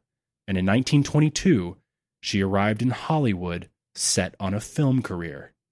She quickly met Chaplin, and the two had a brief affair, although, ironically, it was not a manipulative one like Claire Windsor.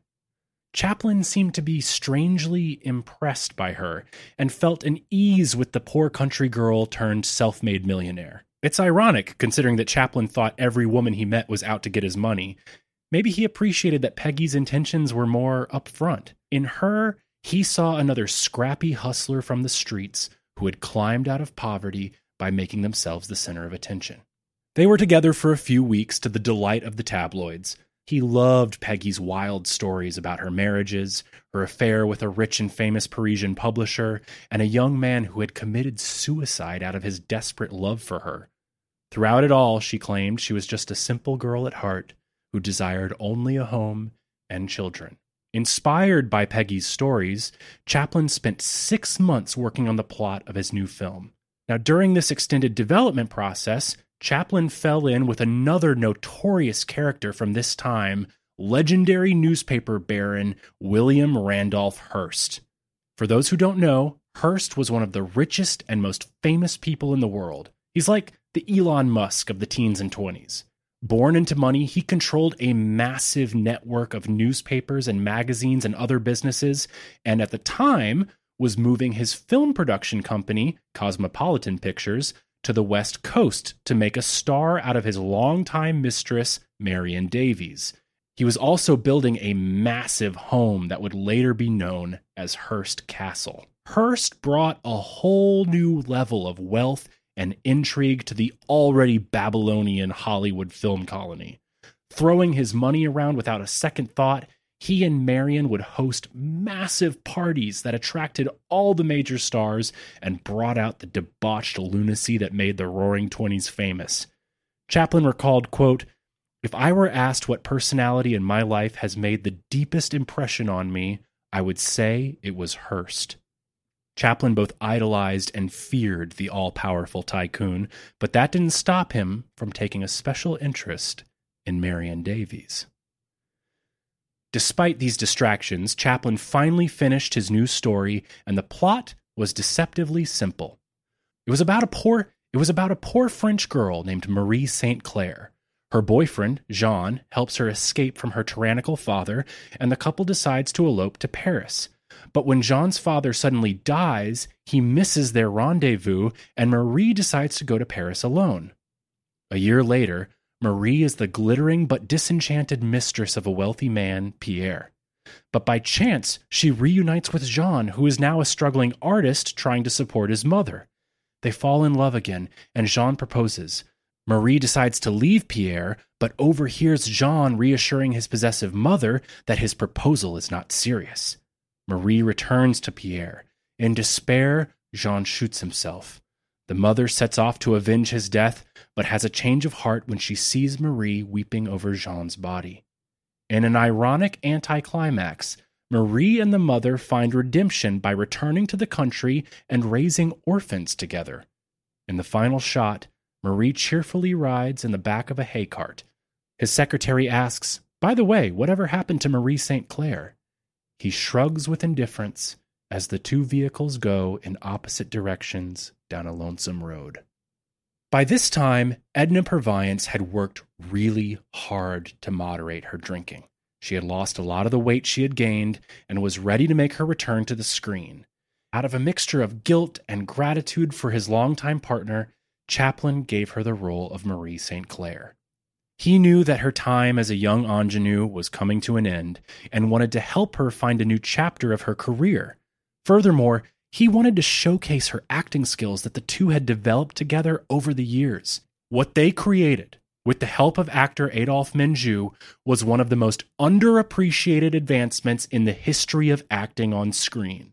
It was called A Woman of Paris.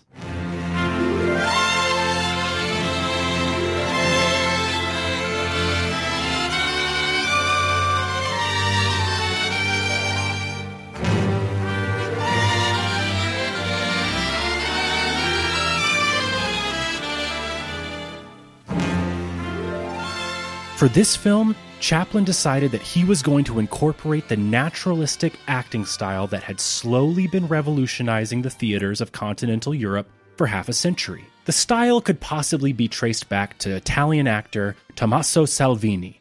Playing the role of Othello, he didn't rely just on a mustache and blackface, as had been the tradition for 200 years, but instead mimicked the gestures and voice of a man he saw in Gibraltar. For over 4 decades, he toured with his Othello all over the world, always speaking his part in Italian and being surrounded by actors speaking the native language of whatever country they were in. No one cared. His performance was so emotive, people understood what he was communicating. His work inspired countless artists, but 2 in particular would change acting forever. The first was a Russian named Konstantin Stanislavski. Stanislavski would go on to found the Moscow Art Theater, where he pioneered realism on stage through the plays of Anton Chekhov. He then spent decades of his life developing systems and techniques to train actors so that they would no longer be subject to the whims of inspiration. Different versions of his work would be brought to America through 3 separate acting teachers: Lee Strasberg, Stella Adler, and Sanford Meisner. Strasberg being associated with the so-called method acting, and Stella Adler being credited for discovering and training Marlon Brando. Now, the other person touched by the work of Salvini was the revolutionary Italian actress Eleonora Duse. Duse was born to a couple of traveling actors and first started acting at the age of 4. Her naturalistic style mesmerized audiences, inspiring quasi-religious experiences across Europe, South America, and the United States. She became known by a single name, Duse, which happened to spawn the phrase, "That's a doozy," in response to seeing something amazing. In 1895, when Chaplin was touring with the 8 Lancashire Lads, Duse was in England, becoming a household name through her rivalry with the most well-known stage actress of the day, the French-Jewish Sarah Bernhardt. The Divine Sarah, as she was known, practiced a more formal style of acting with big gestures and theatrical makeup. Duse instead wore no makeup on stage. Playwright and critic George Bernard Shaw was amazed to watch her actually blush in response to a scene. Chaplin saw the great Duse on her final American tour in Henrik Ibsen's play Ghosts, and he said, quote, "Eleonora Duse is the greatest artist I have ever seen. Her technique is so marvelously finished and complete that it ceases to be technique." Many people will say that American realism in acting didn't come until Brando's 1951 performance in A Streetcar Named Desire. But I would argue that Charlie Chaplin was in fact ahead of his time by 30 years. Minju would recall, quote, "Aside from his own great talent as an actor, Chaplin had the ability to inspire other actors to perform their best. Within a few days, I realized that I was going to learn more about acting from Chaplin than I had ever learned from any director. He had one wonderful, unforgettable line that he kept repeating: 'Don't sell it. Remember they're peeking at you.' From my early days in movies, I have been schooled in the exaggerated gestures and reactions that were thought necessary to tell a story in pantomime. But when I or any other actor would give out one of those big takes, Chaplin would just shake his head. I knew that I had just cut myself a large slice of ham and had tossed the scene out the window." Another pet line of Chaplin's was, "Think the scene. I don't care what you do with your hands or your feet. If you think the scene, it will get over." It seems somewhat strange that for a man who was endlessly critical of himself, Chaplin would later write, quote, "The basic essential of a great actor is that he loves himself in acting. Just a fervent love of theater is not sufficient. There must also be a fervent love of and belief in oneself." Much like in his own private life, Chaplin did not care for the self-examination of the so-called method style. Quote, "I abhor dramatic schools that indulge in reflections and introspections to evoke the right emotion. The mere fact that a student must be mentally operated upon is sufficient proof that he should give up acting." Damn. On the set of A Woman of Paris, there was no more improvising. Now Chaplin used his many-take style to slowly strip away all pretense and performance from the actors so that they could express an emotion with subtlety and restraint. The film is notable for several other technical innovations, such as one scene where Edna is at a train station. Instead of paying for an actual French train, Rolly Tothero simply cut square windows into a 10-foot board. He then drew it across the front of a powerful spotlight, making it seem like the lights from the windows of the train were passing over Edna's face. In September 1923, the film was finished. Chaplin added a prophetic epitaph, quote, "The world is not composed of heroes and villains, but of men and women with all the passions that God has given them. The ignorant condemn, but the wise pity." As he approached the premiere, Chaplin was getting really nervous about how the public would react to a film of his without him in it. He wrote a special, overly apologetic program note saying, quote, "While you are waiting, I can have a little heart-to-heart talk with you. I've been thinking that the public wants a little more realism in pictures, whereby a story is pursued to the logical ending. In my first serious drama, A Woman of Paris, I've striven for realism, true to life. What you will see is life as I personally see it. The beauty, the sadness, the touches, the gaiety, all of which are necessary to make life interesting. I was over 7 months making A Woman of Paris, and I enjoyed every moment of the time. However, if I have failed in my effort to entertain you, I feel it will be my loss. Nevertheless, I enjoyed making it, and sincerely hope you will enjoy seeing it." The film opened to incredible enthusiasm from critics. People championed this new acting style. Ernst Lubitsch, who had just moved to America after being hired by Mary Pickford, said, quote, "It's the first silent picture to articulate irony and psychology." Author Robert Sherwood said, quote, "There is more real genius in it than any picture I have ever seen." In London, an 18-year-old office worker walked out of his job after seeing the film and went to the nearest movie studio looking for employment. His name was Michael Powell, and he would go on to be one of the most influential directors of all time. He said about seeing A Woman of Paris, quote, "Suddenly the whole medium grew up before my eyes. A grown-up film with people behaving as they do in real life. Nobody had ever really done any realistic films at all before. It was all make-believe, and emotions were make-believe, as well as the people. To think that this man, Chaplin, who had all the power in the world, and who was this clown, really could suddenly turn round and make a film that he wasn't in with this lovely woman, Edna Purviance, and how good she was." But despite all this praise from the current and future film intelligentsia, A Woman of Paris proved to be a box office failure. In some ways, the enthusiasm of the press did it a disservice. They overhyped the subtle, dramatic film, and when people went only to discover that Chaplin wasn't in it, they were upset. Now, this is just my opinion, but I think there's another reason why the film struggled. I don't think people were ready to see such a dynamic and independent female protagonist on screen. Edna's character, Marie St. Clair, in a very subtle way, does not play into the common stereotypes of women at the time. She leaves her father, and ultimately her lover, and sets on her own.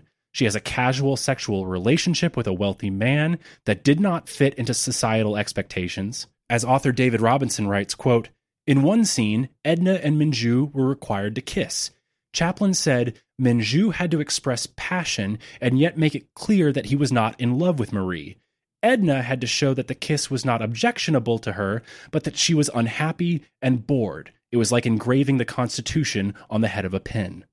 The film is the only example from this time that I can think of that actually passes the Bechdel test, a modern measure of female representation of film. Developed by cartoonist Alison Bechdel, the test simply asks, does a story have two women speaking to each other about something other than a man? Even the ending, where Marie finds happiness caring for orphans with her dead lover's mother, while on the one hand it plays into maternal stereotypes, on the other, it subverts the stereotypes about what a happy ending is. Instead of finding love with a man, Marie finds happiness in a completely manless space. Now, some people find the ending false and contrived, but I personally think it demonstrates some very smart storytelling. Mary Pickford was genuinely moved. She said after the premiere, quote, "A Woman of Paris allows us to think for ourselves and does not constantly undermine our intelligence. Charlie Chaplin is the greatest director of the screen. He is a pioneer. How he knows women, oh, how he knows women. I do not cry easily when seeing a picture, but I was all choked up. I had to go out in the garden and have it out by myself. How do we parse out that this serial womanizer and sexual predator who married teenagers can also be credited for making a groundbreaking film that explores the female perspective? I don't know. Email me your thoughts at behindtheslatepod@gmail.com. How do we handle Chaplin's legacy? Now, throughout the production, Chaplin rekindled an old flame with yet another groundbreaking cultural icon of the time. Pola Negri, the famous European actress, was back. Pola is an incredible character. She had survived poverty in her native Poland, as well as a severe bout of childhood tuberculosis, to go on and become a dancer and silent film star. After Ernst Lubitsch was hired to come to work in the United States by Mary Pickford, Paramount Studios offered Pola a contract. She was the first European star to be imported to Hollywood, blazing a trail that would soon be followed by Greta Garbo, Marlene Dietrich, among many others. She was controversial, dangerous, and emotionally extreme, Hollywood's first true femme fatale. But more than anything, she was devastatingly smart. A veteran of the European art scene, she saw right through Chaplin's intellectual pretensions. To her, he was just another lost little boy with a wagon full of gold, desperately seeking a mother. When Chaplin bought a 66-acre property down the hill from Doug and Mary's legendary Beverly Hills house, Pickfair, Pola was only too happy to help with the architectural design. The idea of moving in as Chaplin's new bride was appealing to the Hollywood outsider. Together, the queen of tragedy and the king of comedy could rival Doug and Mary for Hollywood's most popular couple. In an absolutely diabolical move, she called a bizarre press conference where reporters were admitted to her drawing room. It was there she cuddled up next to a visibly uncomfortable Chaplin and said, quote, "I am a European woman. I do not understand the custom, but we are, what you say, Mr. Chaplin and I are engaged. Is that not so, Charlie?" Chaplin swallowed hard and nodded along. The only problem was, there was really no physical attraction between them. As Rolly Tothro would recall about Charlie, quote, "He always used to be very worried about his sexual ability. He'd want to be the teacher." But Pola was an experienced player of the Weimar. There was nothing he had that she hadn't seen before. So to compensate for their lack of bedroom chemistry, their relationship became a hilarious public show of dominance. For example, one night at a party, Pola, as she was wont to do, became overwhelmed by some emotion and dramatically fainted to the floor. As guests rushed to revive her, Chaplin couldn't help himself but fake swoon as well, comically landing next to her, an act that she did not appreciate. So to get back at him, Pola discovered Chaplin's incredibly dorky habit of memorizing 10 large vocabulary words before every social engagement so that he would sound smart. She found and memorized his list, and whenever he tried to use one of his words in conversation, she would loudly over-exaggerate the same word just to embarrass him. 5 weeks after the press conference, Chaplin was quoted to say he was too poor to be married. At which point, Pola declared that the engagement was off. Quote, "I end, just like that. I am very extreme." 6 hours later, Chaplin showed up at her doorstep with reporters looking on, begging for a second chance. During one of their many subsequent fights, Pola perceived something about Chaplin at his worst that would prove to be incredibly telling. Quote, "A strange, joyous expression of suffering passed over Charlie's face. She had surmised that he actually craved rejection and the accompanying drama, and that he was provoking her until he got it. Eventually, Pola ended the relationship for good, saying, quote, "He is too experimental, as changing as the wind. He dramatizes everything. He experiments in love. In my opinion, Mr. Chaplin should never marry. He has not any quality for matrimony. I'm glad it is over, for it was interfering with my life, my work. I have great ambitions, and I am sure that I could not be a great actress as Mrs. Chaplin." She then went on to mock his sexual ability, calling his attempts at seduction, quote, "a parody, an uproarious dumb show of rolling eyes and waving hands." Pola would be quick to rebound, first with actor Rod LaRocque, and then with Rudolph Valentino. When Valentino unexpectedly died, Negri made a shocking scene at his funeral, fainting multiple times, claiming they were engaged, and arranging for a massive floral arrangement that spelled out the name Pola to be placed on his coffin.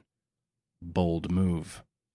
It's ironic that in later years, Pola, the supposedly dramatic one, was able to reflect on her affair with Chaplin with humor.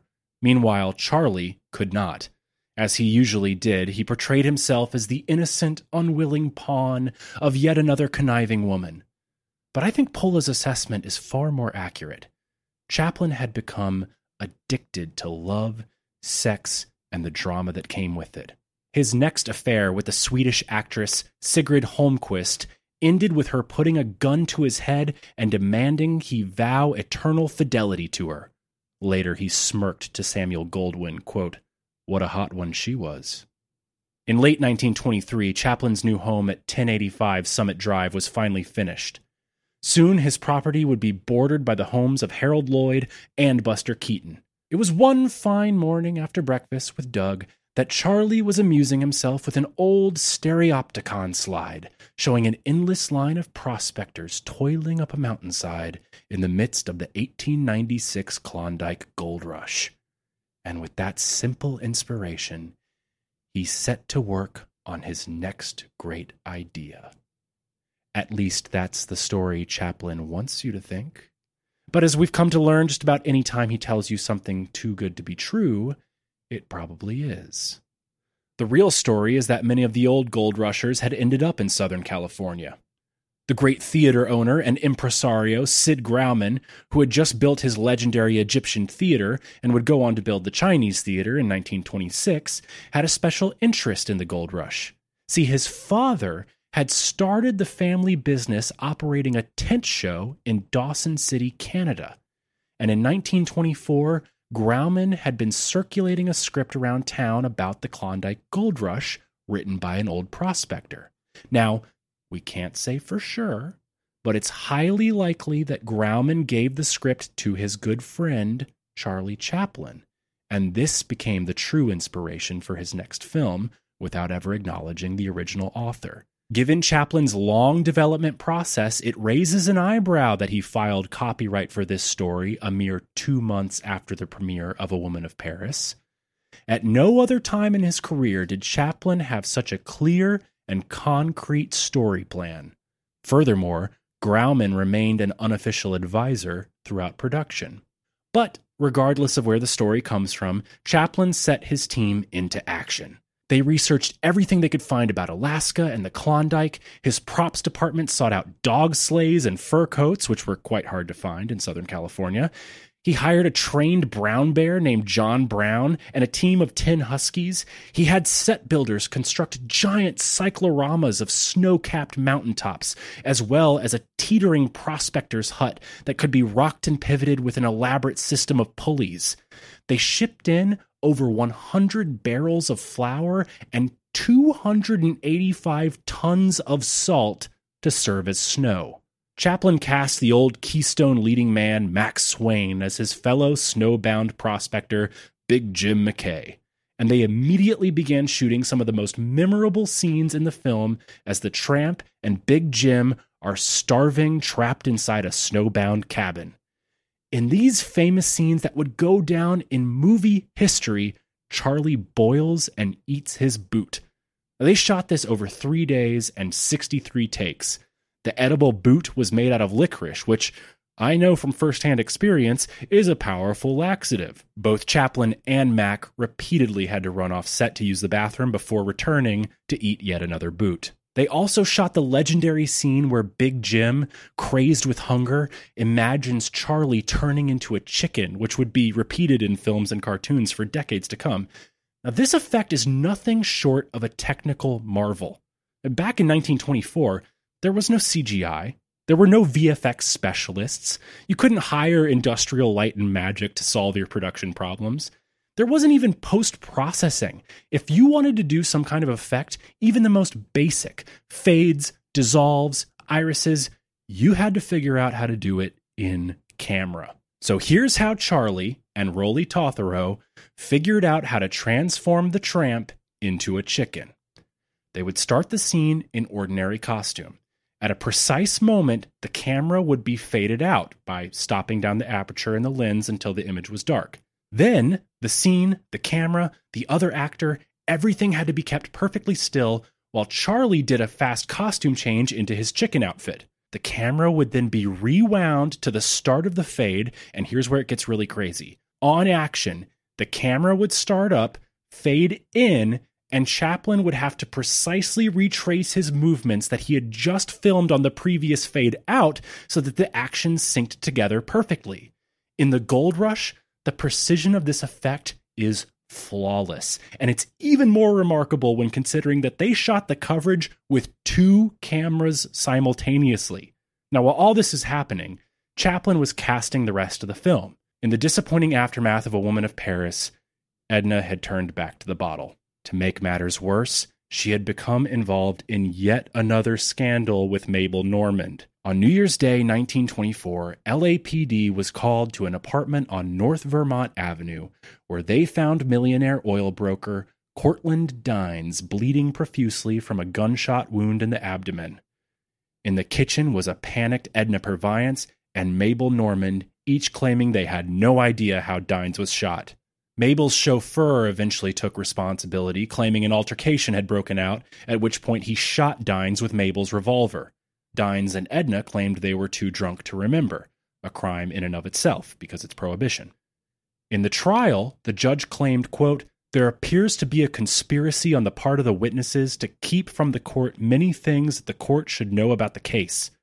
And while the truth will never be known, most believe that drugs were involved." Now, this was Mabel Normand's second major press disaster, having been suspected of being involved with the murder of director William Taylor. Edna's association with the Hollywood bad girl didn't help her already fragile state. A number of cities banned A Woman of Paris, and Edna's career was effectively over. To Chaplin's credit, he supported her. He publicly declared that she was still a member of Chaplin Studios, and he retained her on a full salary as he would do for the rest of her life. But he decided it was time to find a new leading lady. The news spread across Hollywood that Chaplin was looking for his next star. A young dancer named Myrna Kennedy told the news to her friend, Lolita McMurray, who 3 years earlier had portrayed the Angel of Temptation in the bizarre dream sequence at the end of The Kid. Together, the two 15-year-olds decided to go down to the Chaplin Studios and audition. Ignoring Myrna completely, Charlie immediately scheduled Lolita for a screen test. Despite Rolly Tothero's and Sid Chaplin's concern for Charlie being so clearly infatuated with yet another minor, Chaplin signed Lolita to a year-long contract and agreed to change her professional name to Lita Gray. Chaplin's studio flooded newspapers with press releases to build up the reputation of their new star, with cringe-inducing passages like, quote, "Of Lita personally there is little to say, but she knows so much less of life than does the average jazzy, effervescent flapper. She idolizes Chaplin, but much as a child feels for some much older man who has shown her a great kindness. Observation indicates that Chaplin wields a powerful professional sway over his new protégé, that almost hypnotic influence which the more masterful directors exert upon sensitive players before the camera." Lita had come from a moderately well-off family, one of the original land-grant Spanish-Mexican families from the late 1700s. But Lita's parents divorced when she was a baby, and her mother's second husband had died from tuberculosis. Lita's mother, Lillian, was a struggling single parent who relied on her overbearing father for financial and familial support.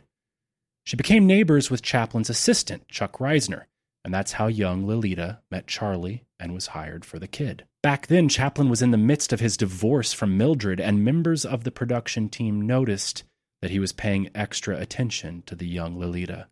He staged a publicity photo of her recreating the pose of the Joshua Reynolds painting The Age of Innocence, and then created the bizarre Angel of Temptation dream sequence, where Lolita played the seductress. The fact that she was 12 made many crew members uncomfortable, and critics have noted that this dream sequence is totally out of place in the narrative of The Kid. It introduces themes that aren't consistent with the character. It seems to be Chaplin's dramatic rendering of his inappropriate attraction to the young girl. Further complicating the situation for Lolita, was the mental and financial boon her new job gave to her mother.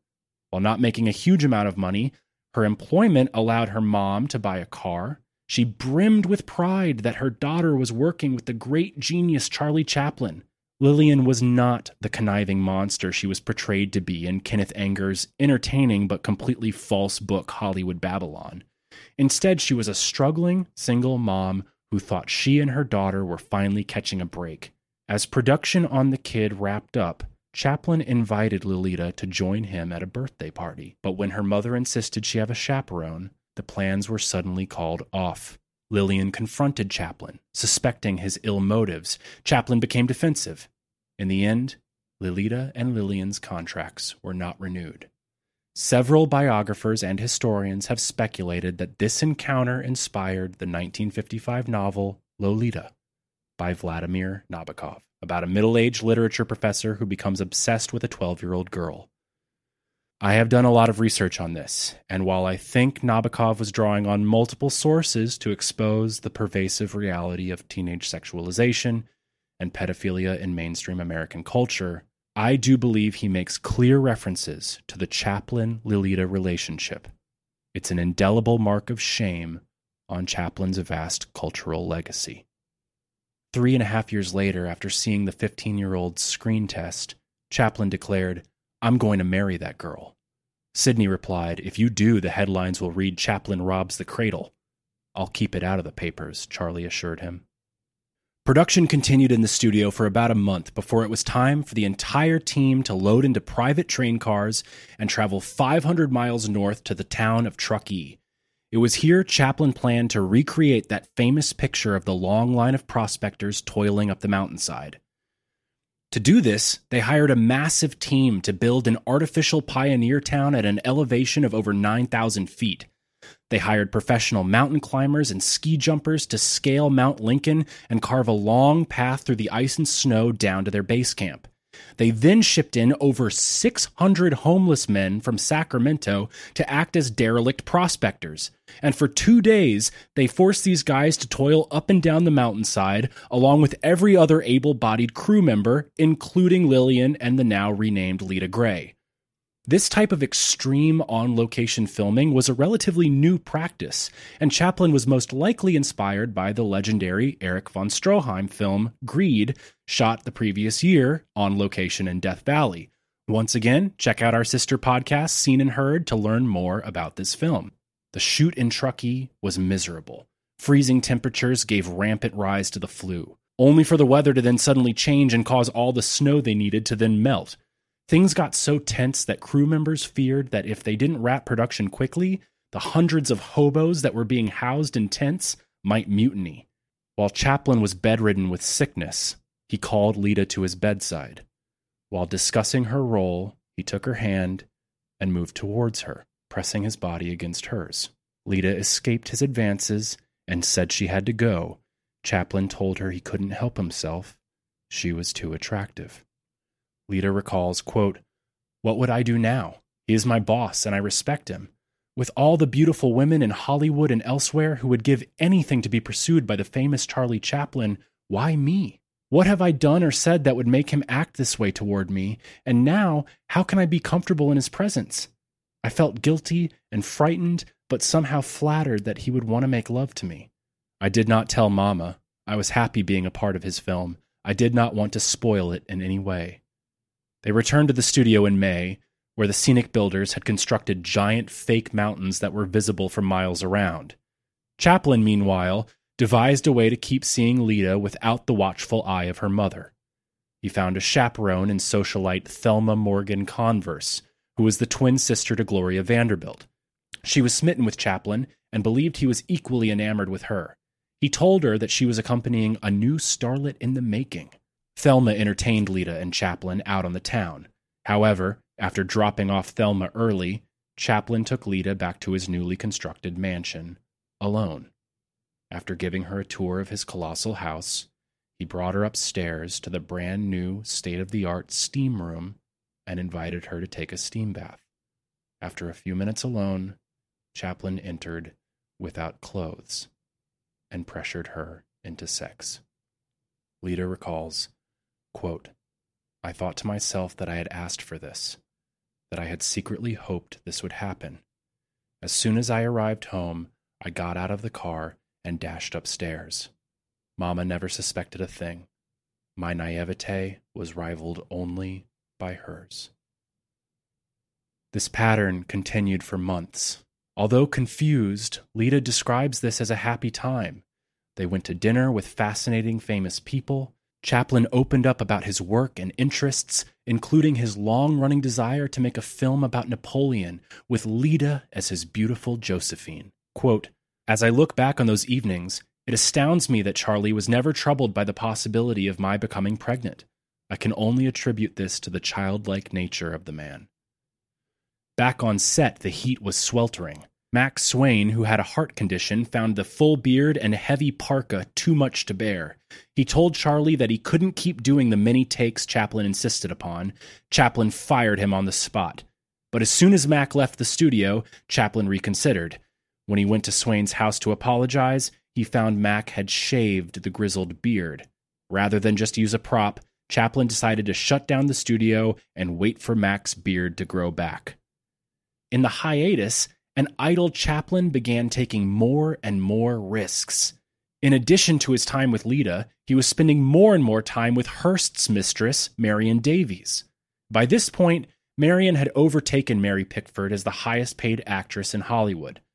Despite her reputation as a gold-digging bimbo with an obvious stutter, Marion was actually a witty, warm-hearted person who tempered her ambition with a down-to-earth humor and was known to wisecrack her way through life. When her current film, Xander, required her to do a scene with a trained lion, Marion was too scared to get close to the animal, so Chaplin went to her set, put on a dress and a blonde wig, and stood in for her. The two began having an affair. Chaplin would visit Marion's dressing room in secret, sometimes having to hide under the cot to avoid being seen by the hundreds of Hearst associates. No doubt this secret spy game added to the thrill. Like a drug addict searching for a bigger high, Chaplin upped the ante again, this time inviting Lita and her mother along with several other guests to his house for swimming and dinner. Chaplin then invited them to spend the night. After settling down in the guest room, Lillian awoke to discover her 15-year-old daughter sneaking into the bed of her 34-year-old boss. Lillian screamed. Chaplin tried to calm her down by assuring her that he had every intention of marrying her, but Lillian wouldn't listen. Lita recalls, quote, back in the guest room, I stared at the ceiling. I heard Mama crying for a long time. It was to be the first of many sleepless nights for me. 2 weeks later, Lita discovered that she was pregnant. When Lillian timidly asked her Irish Catholic doctor about the possibility of an abortion, the doctor emphatically replied, quote, you go back and tell the father he has to marry her. With an abortion out of the question, Chaplin suggested they find someone closer to Lita's age for her to marry, with him paying a $20,000 dowry. When Lillian refused that, Chaplin convinced himself that she and Lita had been out to entrap him in the marriage all along. A month passed without word from Charlie. Suffering from the horror and confusion of everything she had experienced, plus morning sickness, Lita told the truth to her grandfather. That son of a bitch, I'll kill him, he said. He called Lita's uncle, a high-powered lawyer in San Francisco, who contacted Chaplin to remind him of the penalties for statutory rape, 30 years in prison. At the same time, Chaplin was fighting with Mary Pickford, who had invited producer Joseph Schenck to join United Artists as a partner, bringing along the contracts of his wife Norma Talmadge and the romantic leading man Rudolph Valentino. Chaplin planned to use his voting power as leverage to renegotiate his contract. And in the middle of this personal and professional shitstorm in which Chaplin claims to have been near suicidal, somehow he finds a way to make it even worse. Rumors of his affair with Marion Davies were beginning to circulate in the press, and Hearst, despite being much older and married, was viciously jealous. On November 18th, Hearst invited Chaplin to a party on his yacht, the Oneida. There were about 15 to 20 people on board, including Marion Davies, gossip columnist and original scriptwriter of SNA Studios, Luella Parsons, Dr. Daniel Goodman, and producer Thomas Harper Ince. The trip was supposed to be a birthday party for Ince, the father of Westerns, who had given Mildred Harris her first gig back in 1909, and who was also a practicing theosophist, meaning he, along with his wife, believed in the bizarre occult teachings of Madame Helena Blavatsky, a detail which has very little to do with this story, but I just had to throw it in there because I find it fascinating. At the time, Hearst was trying to close a deal that would have Ince come work for his Cosmopolitan Picture Company. But what happened next is one of the great conspiracies of old Hollywood. Late in the night of November 19th, a San Diego water taxi was called to the Oneida. The boat took Ince ashore, accompanied by Dr. Goodman. They supposedly boarded a train for L.A., but when Ince fell ill, they got off at Del Mar and went to a hotel. Goodman called another doctor along with Tom Ince's wife. When she arrived, Dr. Goodman was gone. Tom Ince died a few hours later. The official death certificate claimed heart failure. There was no investigation, and his body was immediately cremated the following day, possibly due to their theosophist beliefs. Or maybe because someone wanted to get rid of the body. The Hearst papers issued a statement claiming Ince was visiting Hearst's upstate ranch, despite all of his associates knowing that he was going to be on the Oneida. The morning edition of the LA Times instead ran the headline, quote, "Movie producer shot on Hearst yacht." But by the evening edition, this headline had been removed. Hearst's papers then claimed that Ince had a peptic ulcer rupture after an evening of champagne and salted almonds. Marion Davies said there were no firearms on board, but Hearst's biographer recorded that Hearst always kept a hidden gun in a flower pot. In his autobiography, Chaplin denied having been on the boat, despite all the other guests putting him on board. He then goes on to claim that he, along with Hearst and Davies, visited Ince a week after the incident and that Ince died then 2 weeks after that, even though there are photographs of him being present at the funeral a mere 48 hours after the death. Some people on the boat claimed that they had been sworn to secrecy. But the most interesting rumor came from Chaplin's discreet and loyal chauffeur, Teraichi Kono. Kono was waiting on the dock to pick Chaplin up and take him to a United Artists meeting. Instead, he saw Ince being carried off the water taxi, bleeding from a bullet wound to the head. Rumors spread that late at night, Marion was helping Ince look for something to calm his upset stomach. Hearst found them in the darkness and mistook Ince, a small man with similar hair, to be Chaplin and shot him. Whatever the truth was, the incident had a severe fallout. Lita Gray would later recall, quote, "Charlie finally decided to go ahead with our marriage less than a week after the Ince tragedy. It is merely conjecture on my part, but I feel that by marrying me, Charlie was also pacifying Hearst. It was a gesture that implied that in the future, Charlie would confine his attentions to me and not Marion Davies." As part of his plans for a secret marriage, Chaplin dispatched his lawyer to file incorporation papers for a new film corporation in Delaware that would shelter his assets for the inevitable divorce. To keep the press from discovering the truth, Chaplin sent Lita, her mother, and her uncle to Guaymas, Mexico, along with a small group of crew members from the Gold Rush. He told the few newsmen that followed him to the train station that he was setting some scenes for the Gold Rush in Mexico. The next day, he went so far as to rent a fishing boat and send his crew to shoot random B-roll of the ocean, which still survives. That evening, Chaplin, his assistant Chuck Reisner, Lita's mother, and Lita drove to a dismal railway junction on the edge of the Yaqui Indian Territory where they performed a sad wedding with a civil judge that didn't speak English. Lita would recall, quote, "Words cannot describe how grim the wedding actually was. Charlie really outdid himself in arranging the most depressing marriage possible. To make matters worse, I was suffering from morning sickness on the day of the wedding.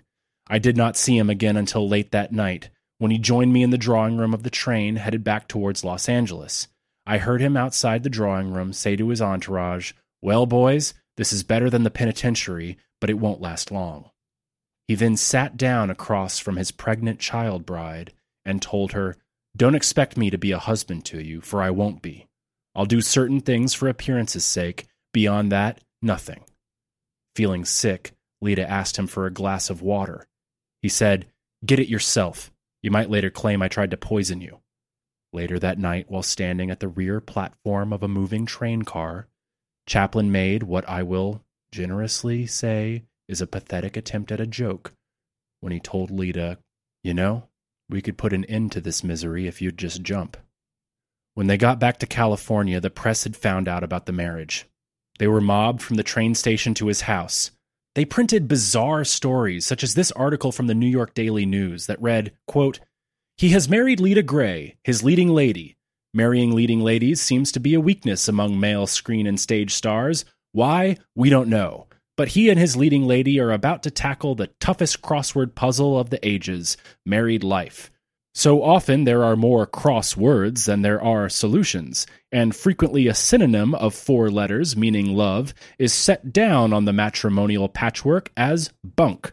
We wish Mr. Chaplin and Miss Gray the conventional quota of joy, but if they have to give up the puzzle, we have this consolation.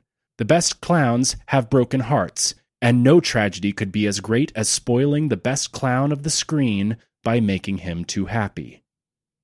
Lita was not to remain leading lady for long. As his press agent explained a few days later, Lita had willingly given up her role in the Gold Rush because now she was married and wanted to devote every moment of her time to her husband. At his house, Chaplin subjected Lita to verbal tirades. Insults of blackmailer, gold digger, and Mexican whore were common. Quote, "Charlie had the ability to make himself believe that everyone was to blame for his problems and that he was faultless. If there ever was a Jekyll and Hyde, it was Charlie Chaplin. It was the same Charlie who had, only a short time ago, pledged his love for me. It was too much for me to understand." While Pola Negri was experienced enough to recognize the perverse pleasure Chaplin got from fighting, Lita had no idea what was going on.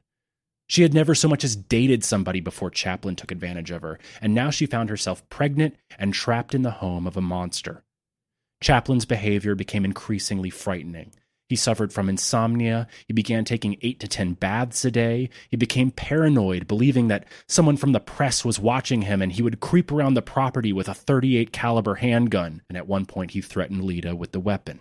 Sid would later recall that Chaplin was afraid he was going insane like his mother. Throughout it all, he still expected sex from her. She would later quip with irony, quote, "I can say this about my sex life with old Charlie. Not good, but often." The public had no awareness of Lita's abuse. As radio comedian Will Rogers joked, quote, "This girl doesn't need to go to school. Any girl smart enough to marry Charlie Chaplin should be lecturing at Vassar on taking advantage of your opportunities." Unable to stand being in the same room with his wife, Chaplin rented a separate house for Lita to live. Her only company was the kind Teraichi Kono, who, disapproving of his employer's behavior, gave her money and brought her home-cooked meals. After about a month away, Charlie suddenly reappeared at Lita's house, back to his old affectionate self. He brought gifts and apologized for his behavior. He invited Lillian to move in, and while her support and companionship was critical during the pregnancy, her mother's experience with multiple failed marriages meant that she didn't have the best advice. Throughout everything, she encouraged Lita to be nice and hope that the marriage would work out. Meanwhile, Chaplin returned to the studio. He cast 24-year-old Georgia Hale as Lita's replacement. Georgia was a dancer turned actress that had starred in the first film of Austrian-American director Joseph von Sternberg. For Georgia, it was a dream come true. They worked well together, but soon began having an affair while Lita remained home throughout the pregnancy. They set to work filming the dance hall scenes, in which the ragged tramp, having survived the trials of the wilderness, returns to a mining town and falls in love with a dance hall girl. It's interesting to note here how much the tramp had changed as a character. You know, back in the Keystone days, he was a lecherous, woman-chasing madman, and now, with his creator acting more like the tramp of old, the character had become so shy and innocent that he couldn't even bring himself to talk to the dance hall girl of his dreams. The shoots were long and tiresome, requiring as many as 100 extras. At most studios during the silent period, productions would employ instrumental groups or even small orchestras to play mood music that would inspire the actors. Chaplin Studios never found that necessary. However, during these scenes, they did hire an orchestra. Possibly it was the music that inspired another one of Chaplin's iconic scenes, the famed Dance of the Rolls. In this scene, the poor tramp has invited the music hall girl back to his shabby cabin for a New Year's Eve celebration. But when she doesn't show up, he dreams that he's entertaining her and her friends by dancing using forks stuck in dinner rolls as feet. This gag was actually from a 1918 Fatty Arbuckle film, but while Arbuckle makes it a funny bit, Chaplin elevates it to comic genius. Chaplin wrapped up shooting in spring of 1925. The shoot had taken a year and 3 months.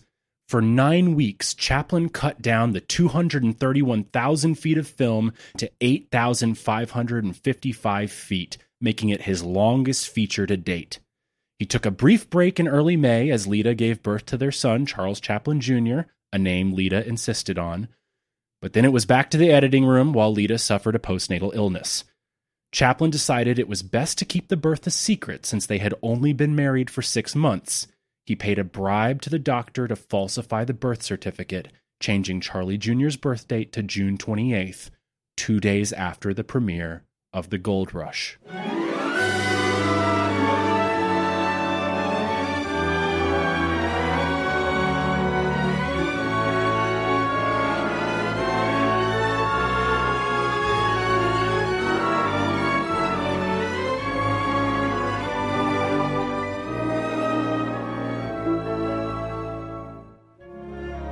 The film premiered on June 26 at Grauman's Egyptian Theater.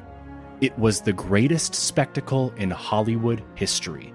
The crowd was a who's who of A-list stars, all announced by a stentorian voice as they entered the building, prompting applause according to his or her degree of popularity. This was the first time these announcements had been made at a movie premiere. Author David Robinson writes of the pre-show spectacle arranged by Grauman, quote, "The curtain opens on a panorama of the frozen north, revealing a school of seals mounting a jagged crack of ice. The seals were quickly joined by a group of Eskimo dancing girls. They were followed by a series of impressively artistic dances by fascinatingly pretty young women. The numbers which followed included ice skating, a balloon act, and a Monte Carlo dance hall scene." Georgia Hall recalled that this was the one rare occasion where Chaplin had no self-doubt about his work. Quote, "He really felt it was the greatest picture he had ever made." Struggling to juggle his personal and professional life, Chaplin went to the New York premiere and his mood swelled into a mania. He canceled all his interviews and instead cavorted about town, going to parties and nightclubs, flirting with every woman he saw. A few days before the premiere, he crashed. He sat up in bed, called for his assistant, and claimed he was dying. He even called his lawyer and rewrote his will. All the while, Chaplin couldn't stop crying. The film went on to be a massive success in New York and across the world. In London, the BBC did a live broadcast of a solid 10 minutes of laughter recorded during the premiere. In Berlin, the audience went so wild over the Dance of the Rolls that the theater manager ordered the projectionist to roll the film backwards and play it again. The live orchestra picked up their cue, and the reprise was greeted with even more applause. The Gold Rush would go on to become the highest-grossing silent comedy of all time. Setting aside the man's personal life, I agree with what writer and critic Lucy Santee said in the Criterion essay about the film. Quote, "Watching it is a weirdly communal experience, even if you are taking it in on a small screen alone in your room. Watching along with you, spectrally, are most of a century's worth of people in every corner of the globe, in opulent movie palaces and slum storefronts, on state-of-the-art equipment and sheets hung from trees. Its humor and poetry transcend cultural and historical boundaries, and there has never been a time when that was in doubt." After the premiere, Chaplin stayed in New York. Instead of returning to Lita and his newborn son, Chaplin spent 2 months living it up in the Ambassador Hotel with Ziegfeld Follies dancer, 18-year-old Louisa Brooks, who would later become an actress and fashion icon who popularized the bob haircut. She recalled her time with Chaplin fondly, saying, quote, "I never heard him say a snide thing about anyone.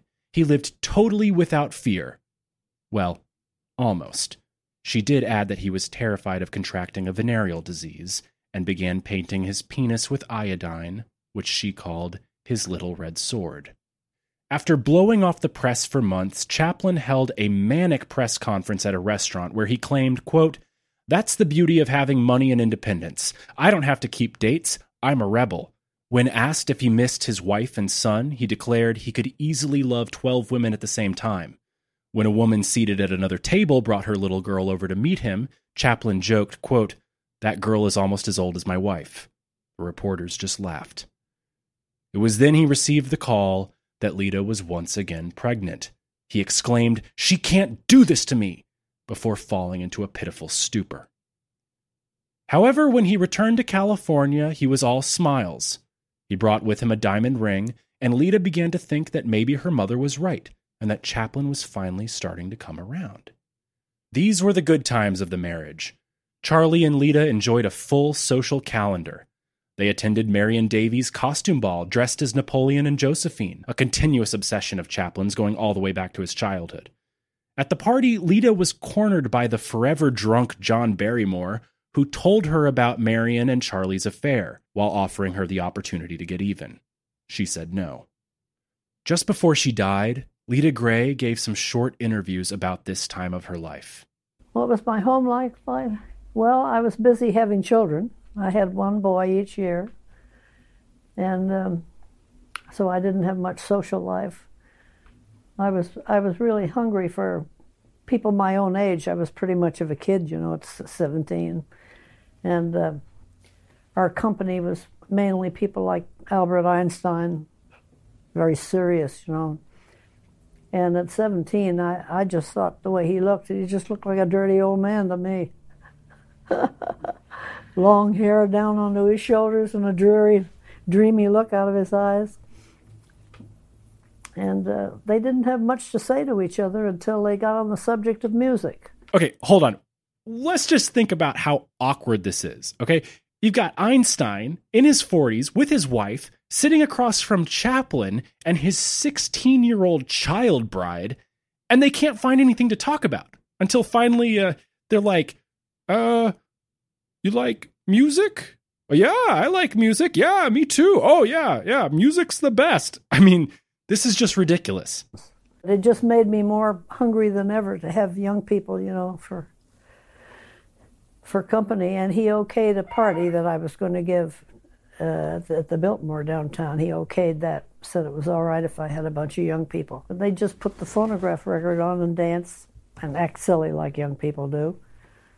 And I had taken them back to the house to have a good time. And when Charlie came home, he threw them all out. He was so mad. I felt really brokenhearted, that he was so fatherly. They met tons of famous people, attended parties at Pickfair and Hearst Castle. Lita even befriended Marion Davies, who assured her that her brief affair with Chaplin ended long before their marriage. But beneath the surface, Chaplin was seized with a nightmarish vision. He imagined that he was trapped high on a tightrope above the ring of a circus. He has no net, no safety harness. Suddenly, he's attacked by monkeys and they rip off his pants, only he's forgotten to put on his tights. As he struggles to dress himself, he falls to his death. And thinking it was all part of the act, the audience applauds. This horrible farce, which may have been a conscious or unconscious metaphor of his personal life, would become the basis of his next film, a project that would be dogged by problems from the very start: The Circus.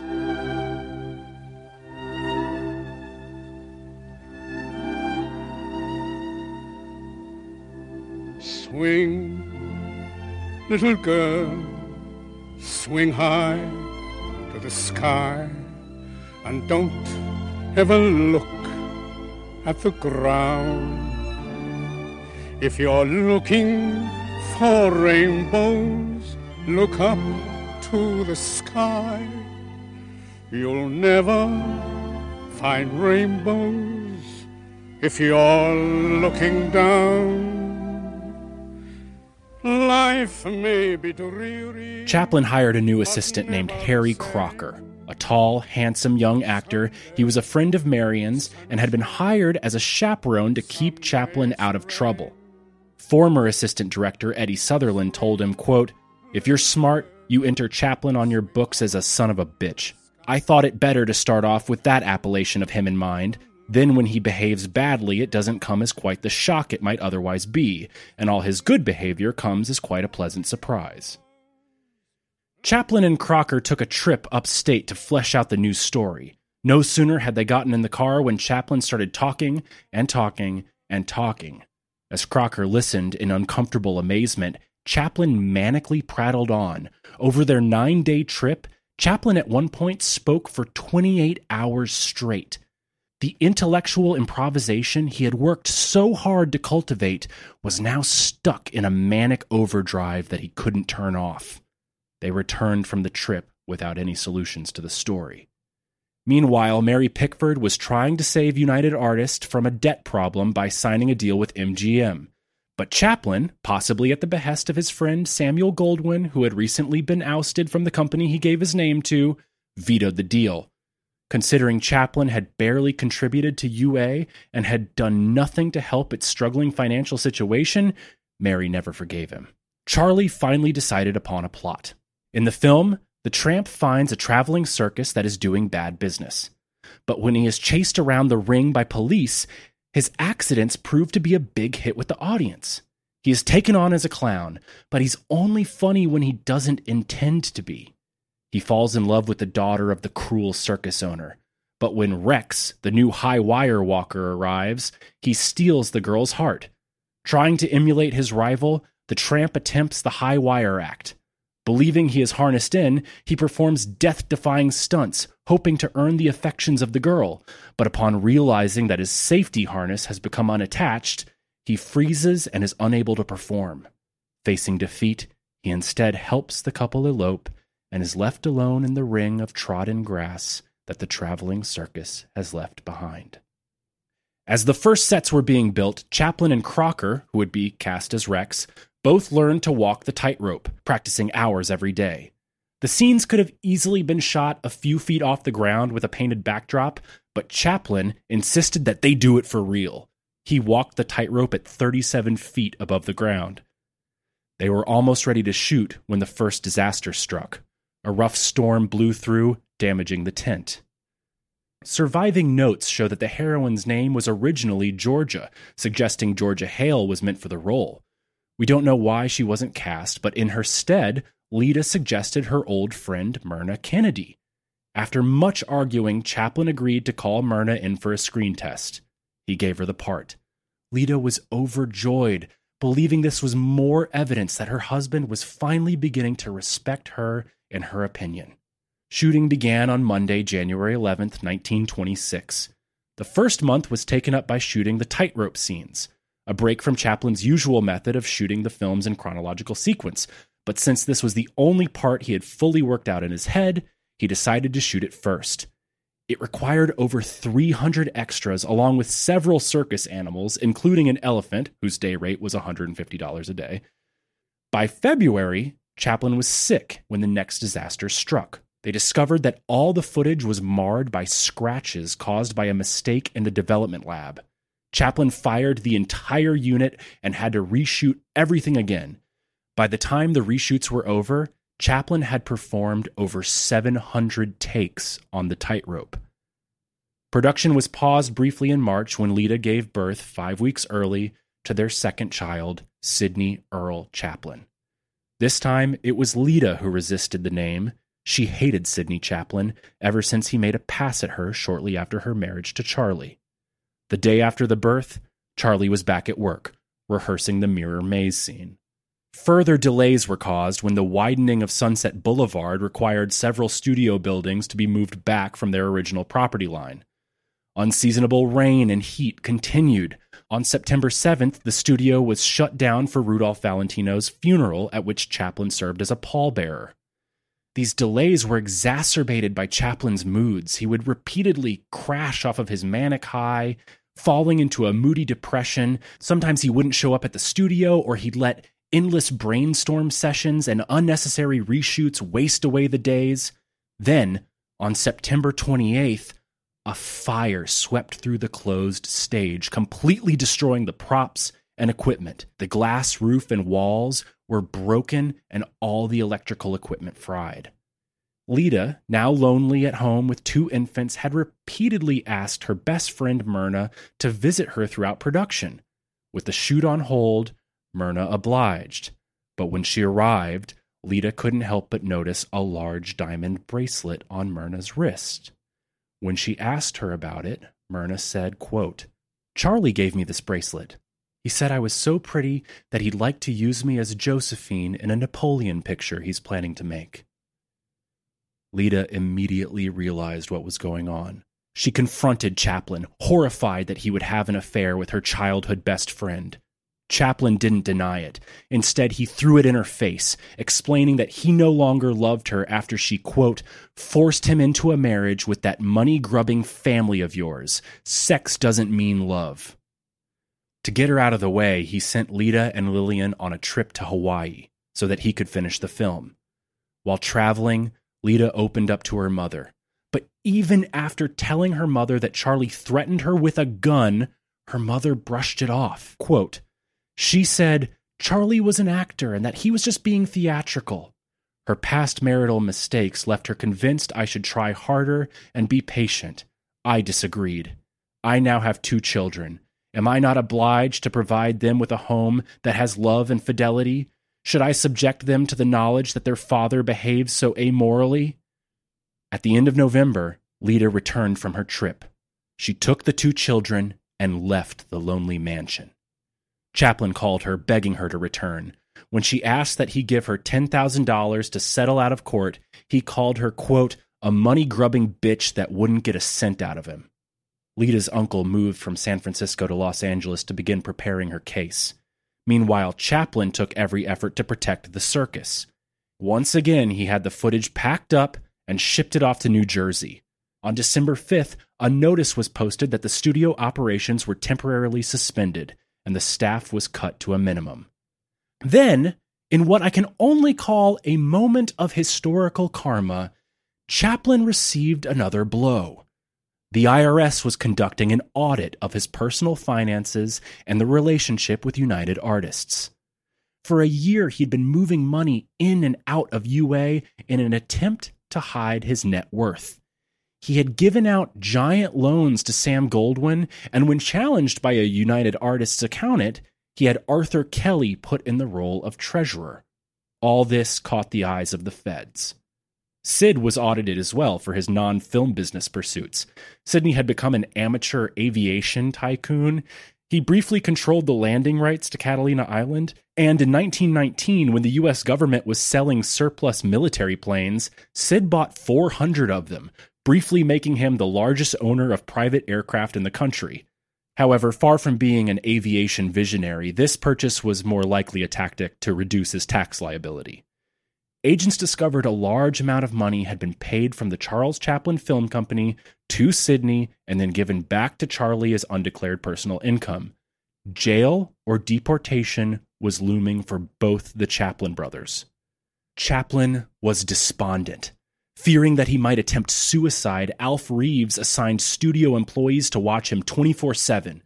One such chaperone recalled, quote, "Never once did he admit any guilt of his own doing. Fear gripped him like a vice. His greatest concern was monetary. His ruin at the box office, fame and fortune wiped out." Chaplin left for New York to escape being subpoenaed by Lita's lawyers and the California Tax Bureau. The next day, Lita's lawyers filed the legendary divorce complaint. Now, normally, complaints ranged from 3 to 4 pages, but at 42 pages long, this document was unprecedented in legal history of divorce.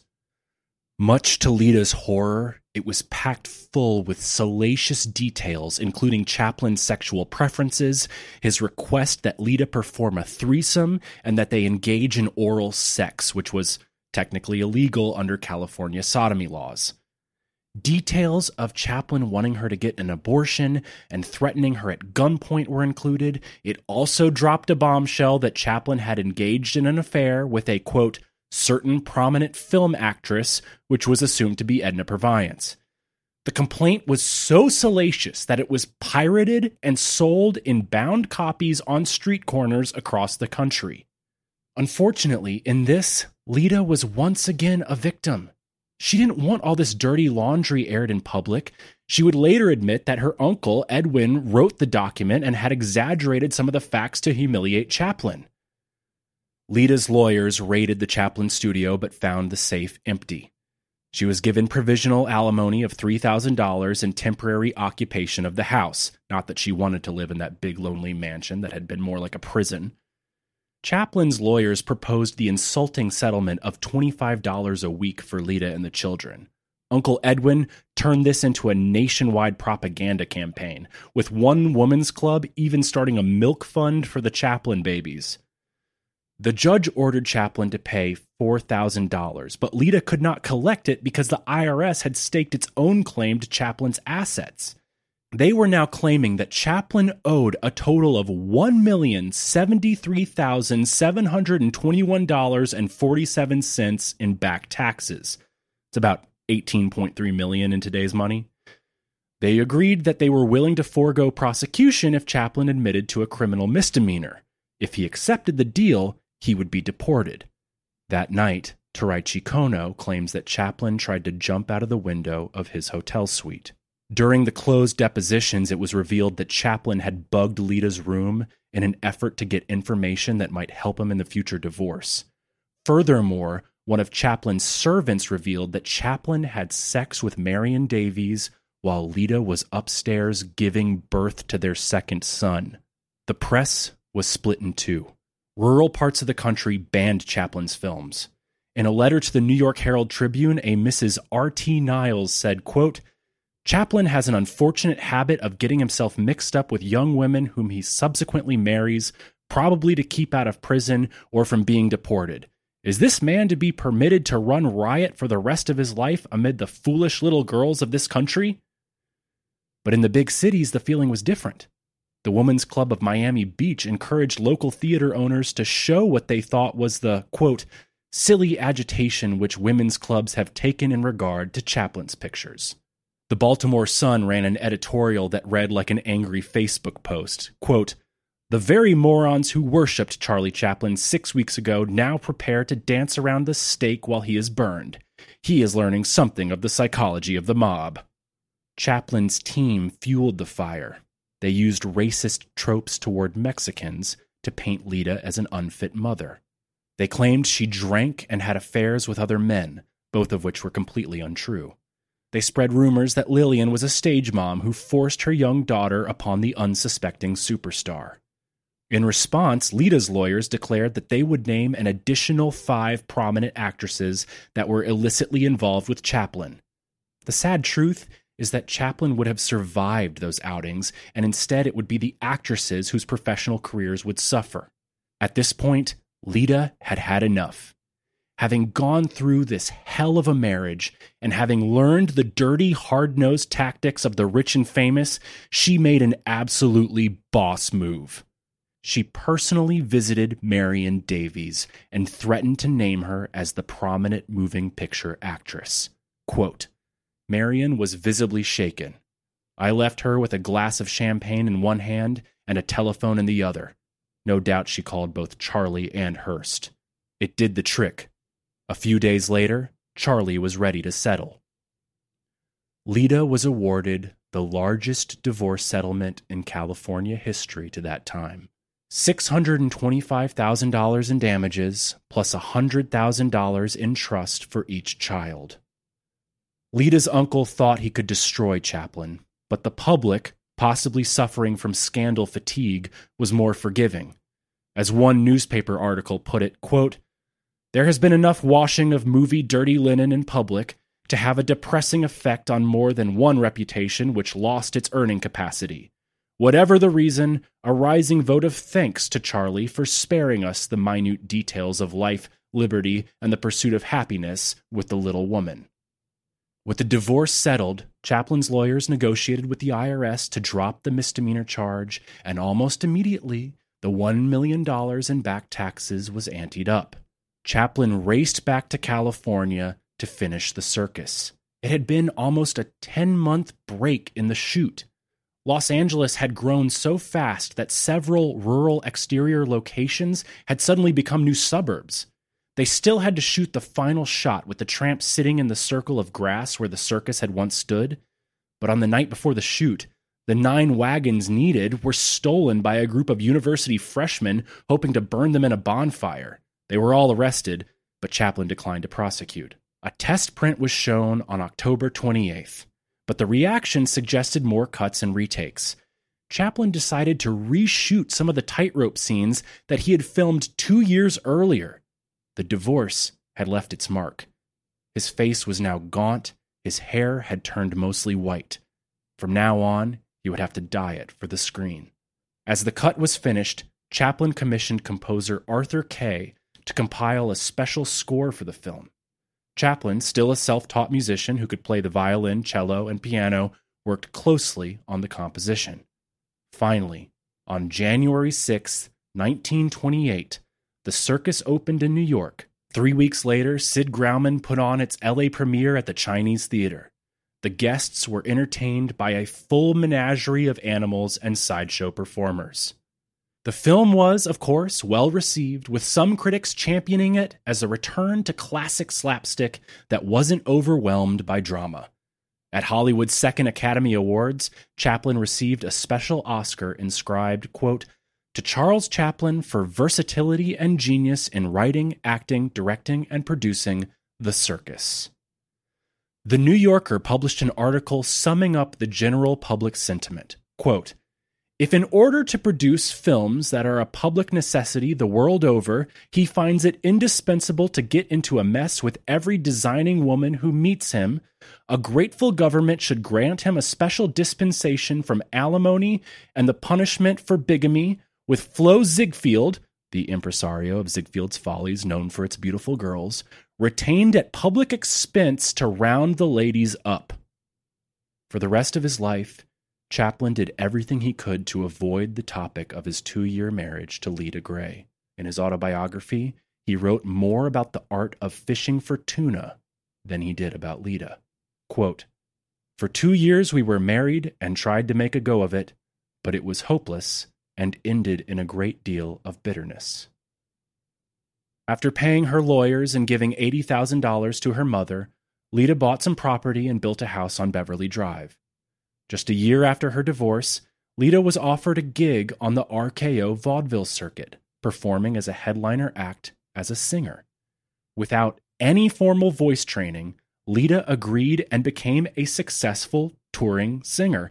I marvel at the courage this took. I mean, after everything she went through, to step on stage without having ever sang in front of an audience before, knowing that everyone is thinking about your most embarrassing and traumatic sexual details, it's crazy.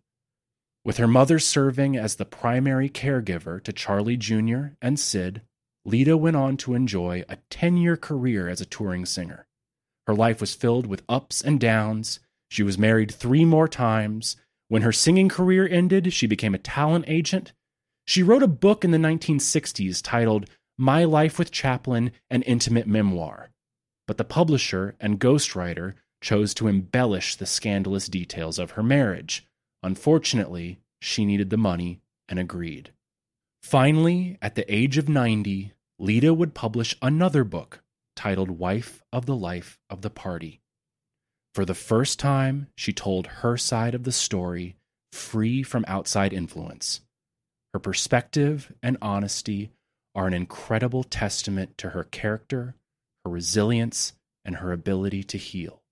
In the end, she had this to say. He was 2 people. When he had the tramp outfit on and he felt funny, then he was funny. But as a serious man, he was a very serious man. I think Charlie's real love was his character that he created, really. And anything that appeared to threaten that would bring out the worst in the man. And I think I finally figured out that that was the reason, that was his real love. After my second boy was born, he seemed to be a lot warmer and a lot more considerate and so forth, and we had some interesting evenings together, but, I mellowed over the years, and I don't have anything but pleasant memories, I think, now. And the things that aren't so pleasant, I've been able to account for, I think. And cut. On the next episode, Chaplin resists the sound revolution while making his greatest films yet. He then confronts the man who had been his mirror image for decades, Adolf Hitler. Behind the Slate is an official podcast of the Arroyo Film Club. If you like what you heard, don't forget to subscribe, rate, and review. Hit us with the 5 stars. It really helps us out. If you have any questions, comments, if you just want to say hi, please shoot me an email at behindtheslatepod@gmail.com. That's behindtheslatepod@gmail.com. I would love to hear from you. You can follow me on our new Instagram at behindtheslatepod. And until next time, that's a wrap.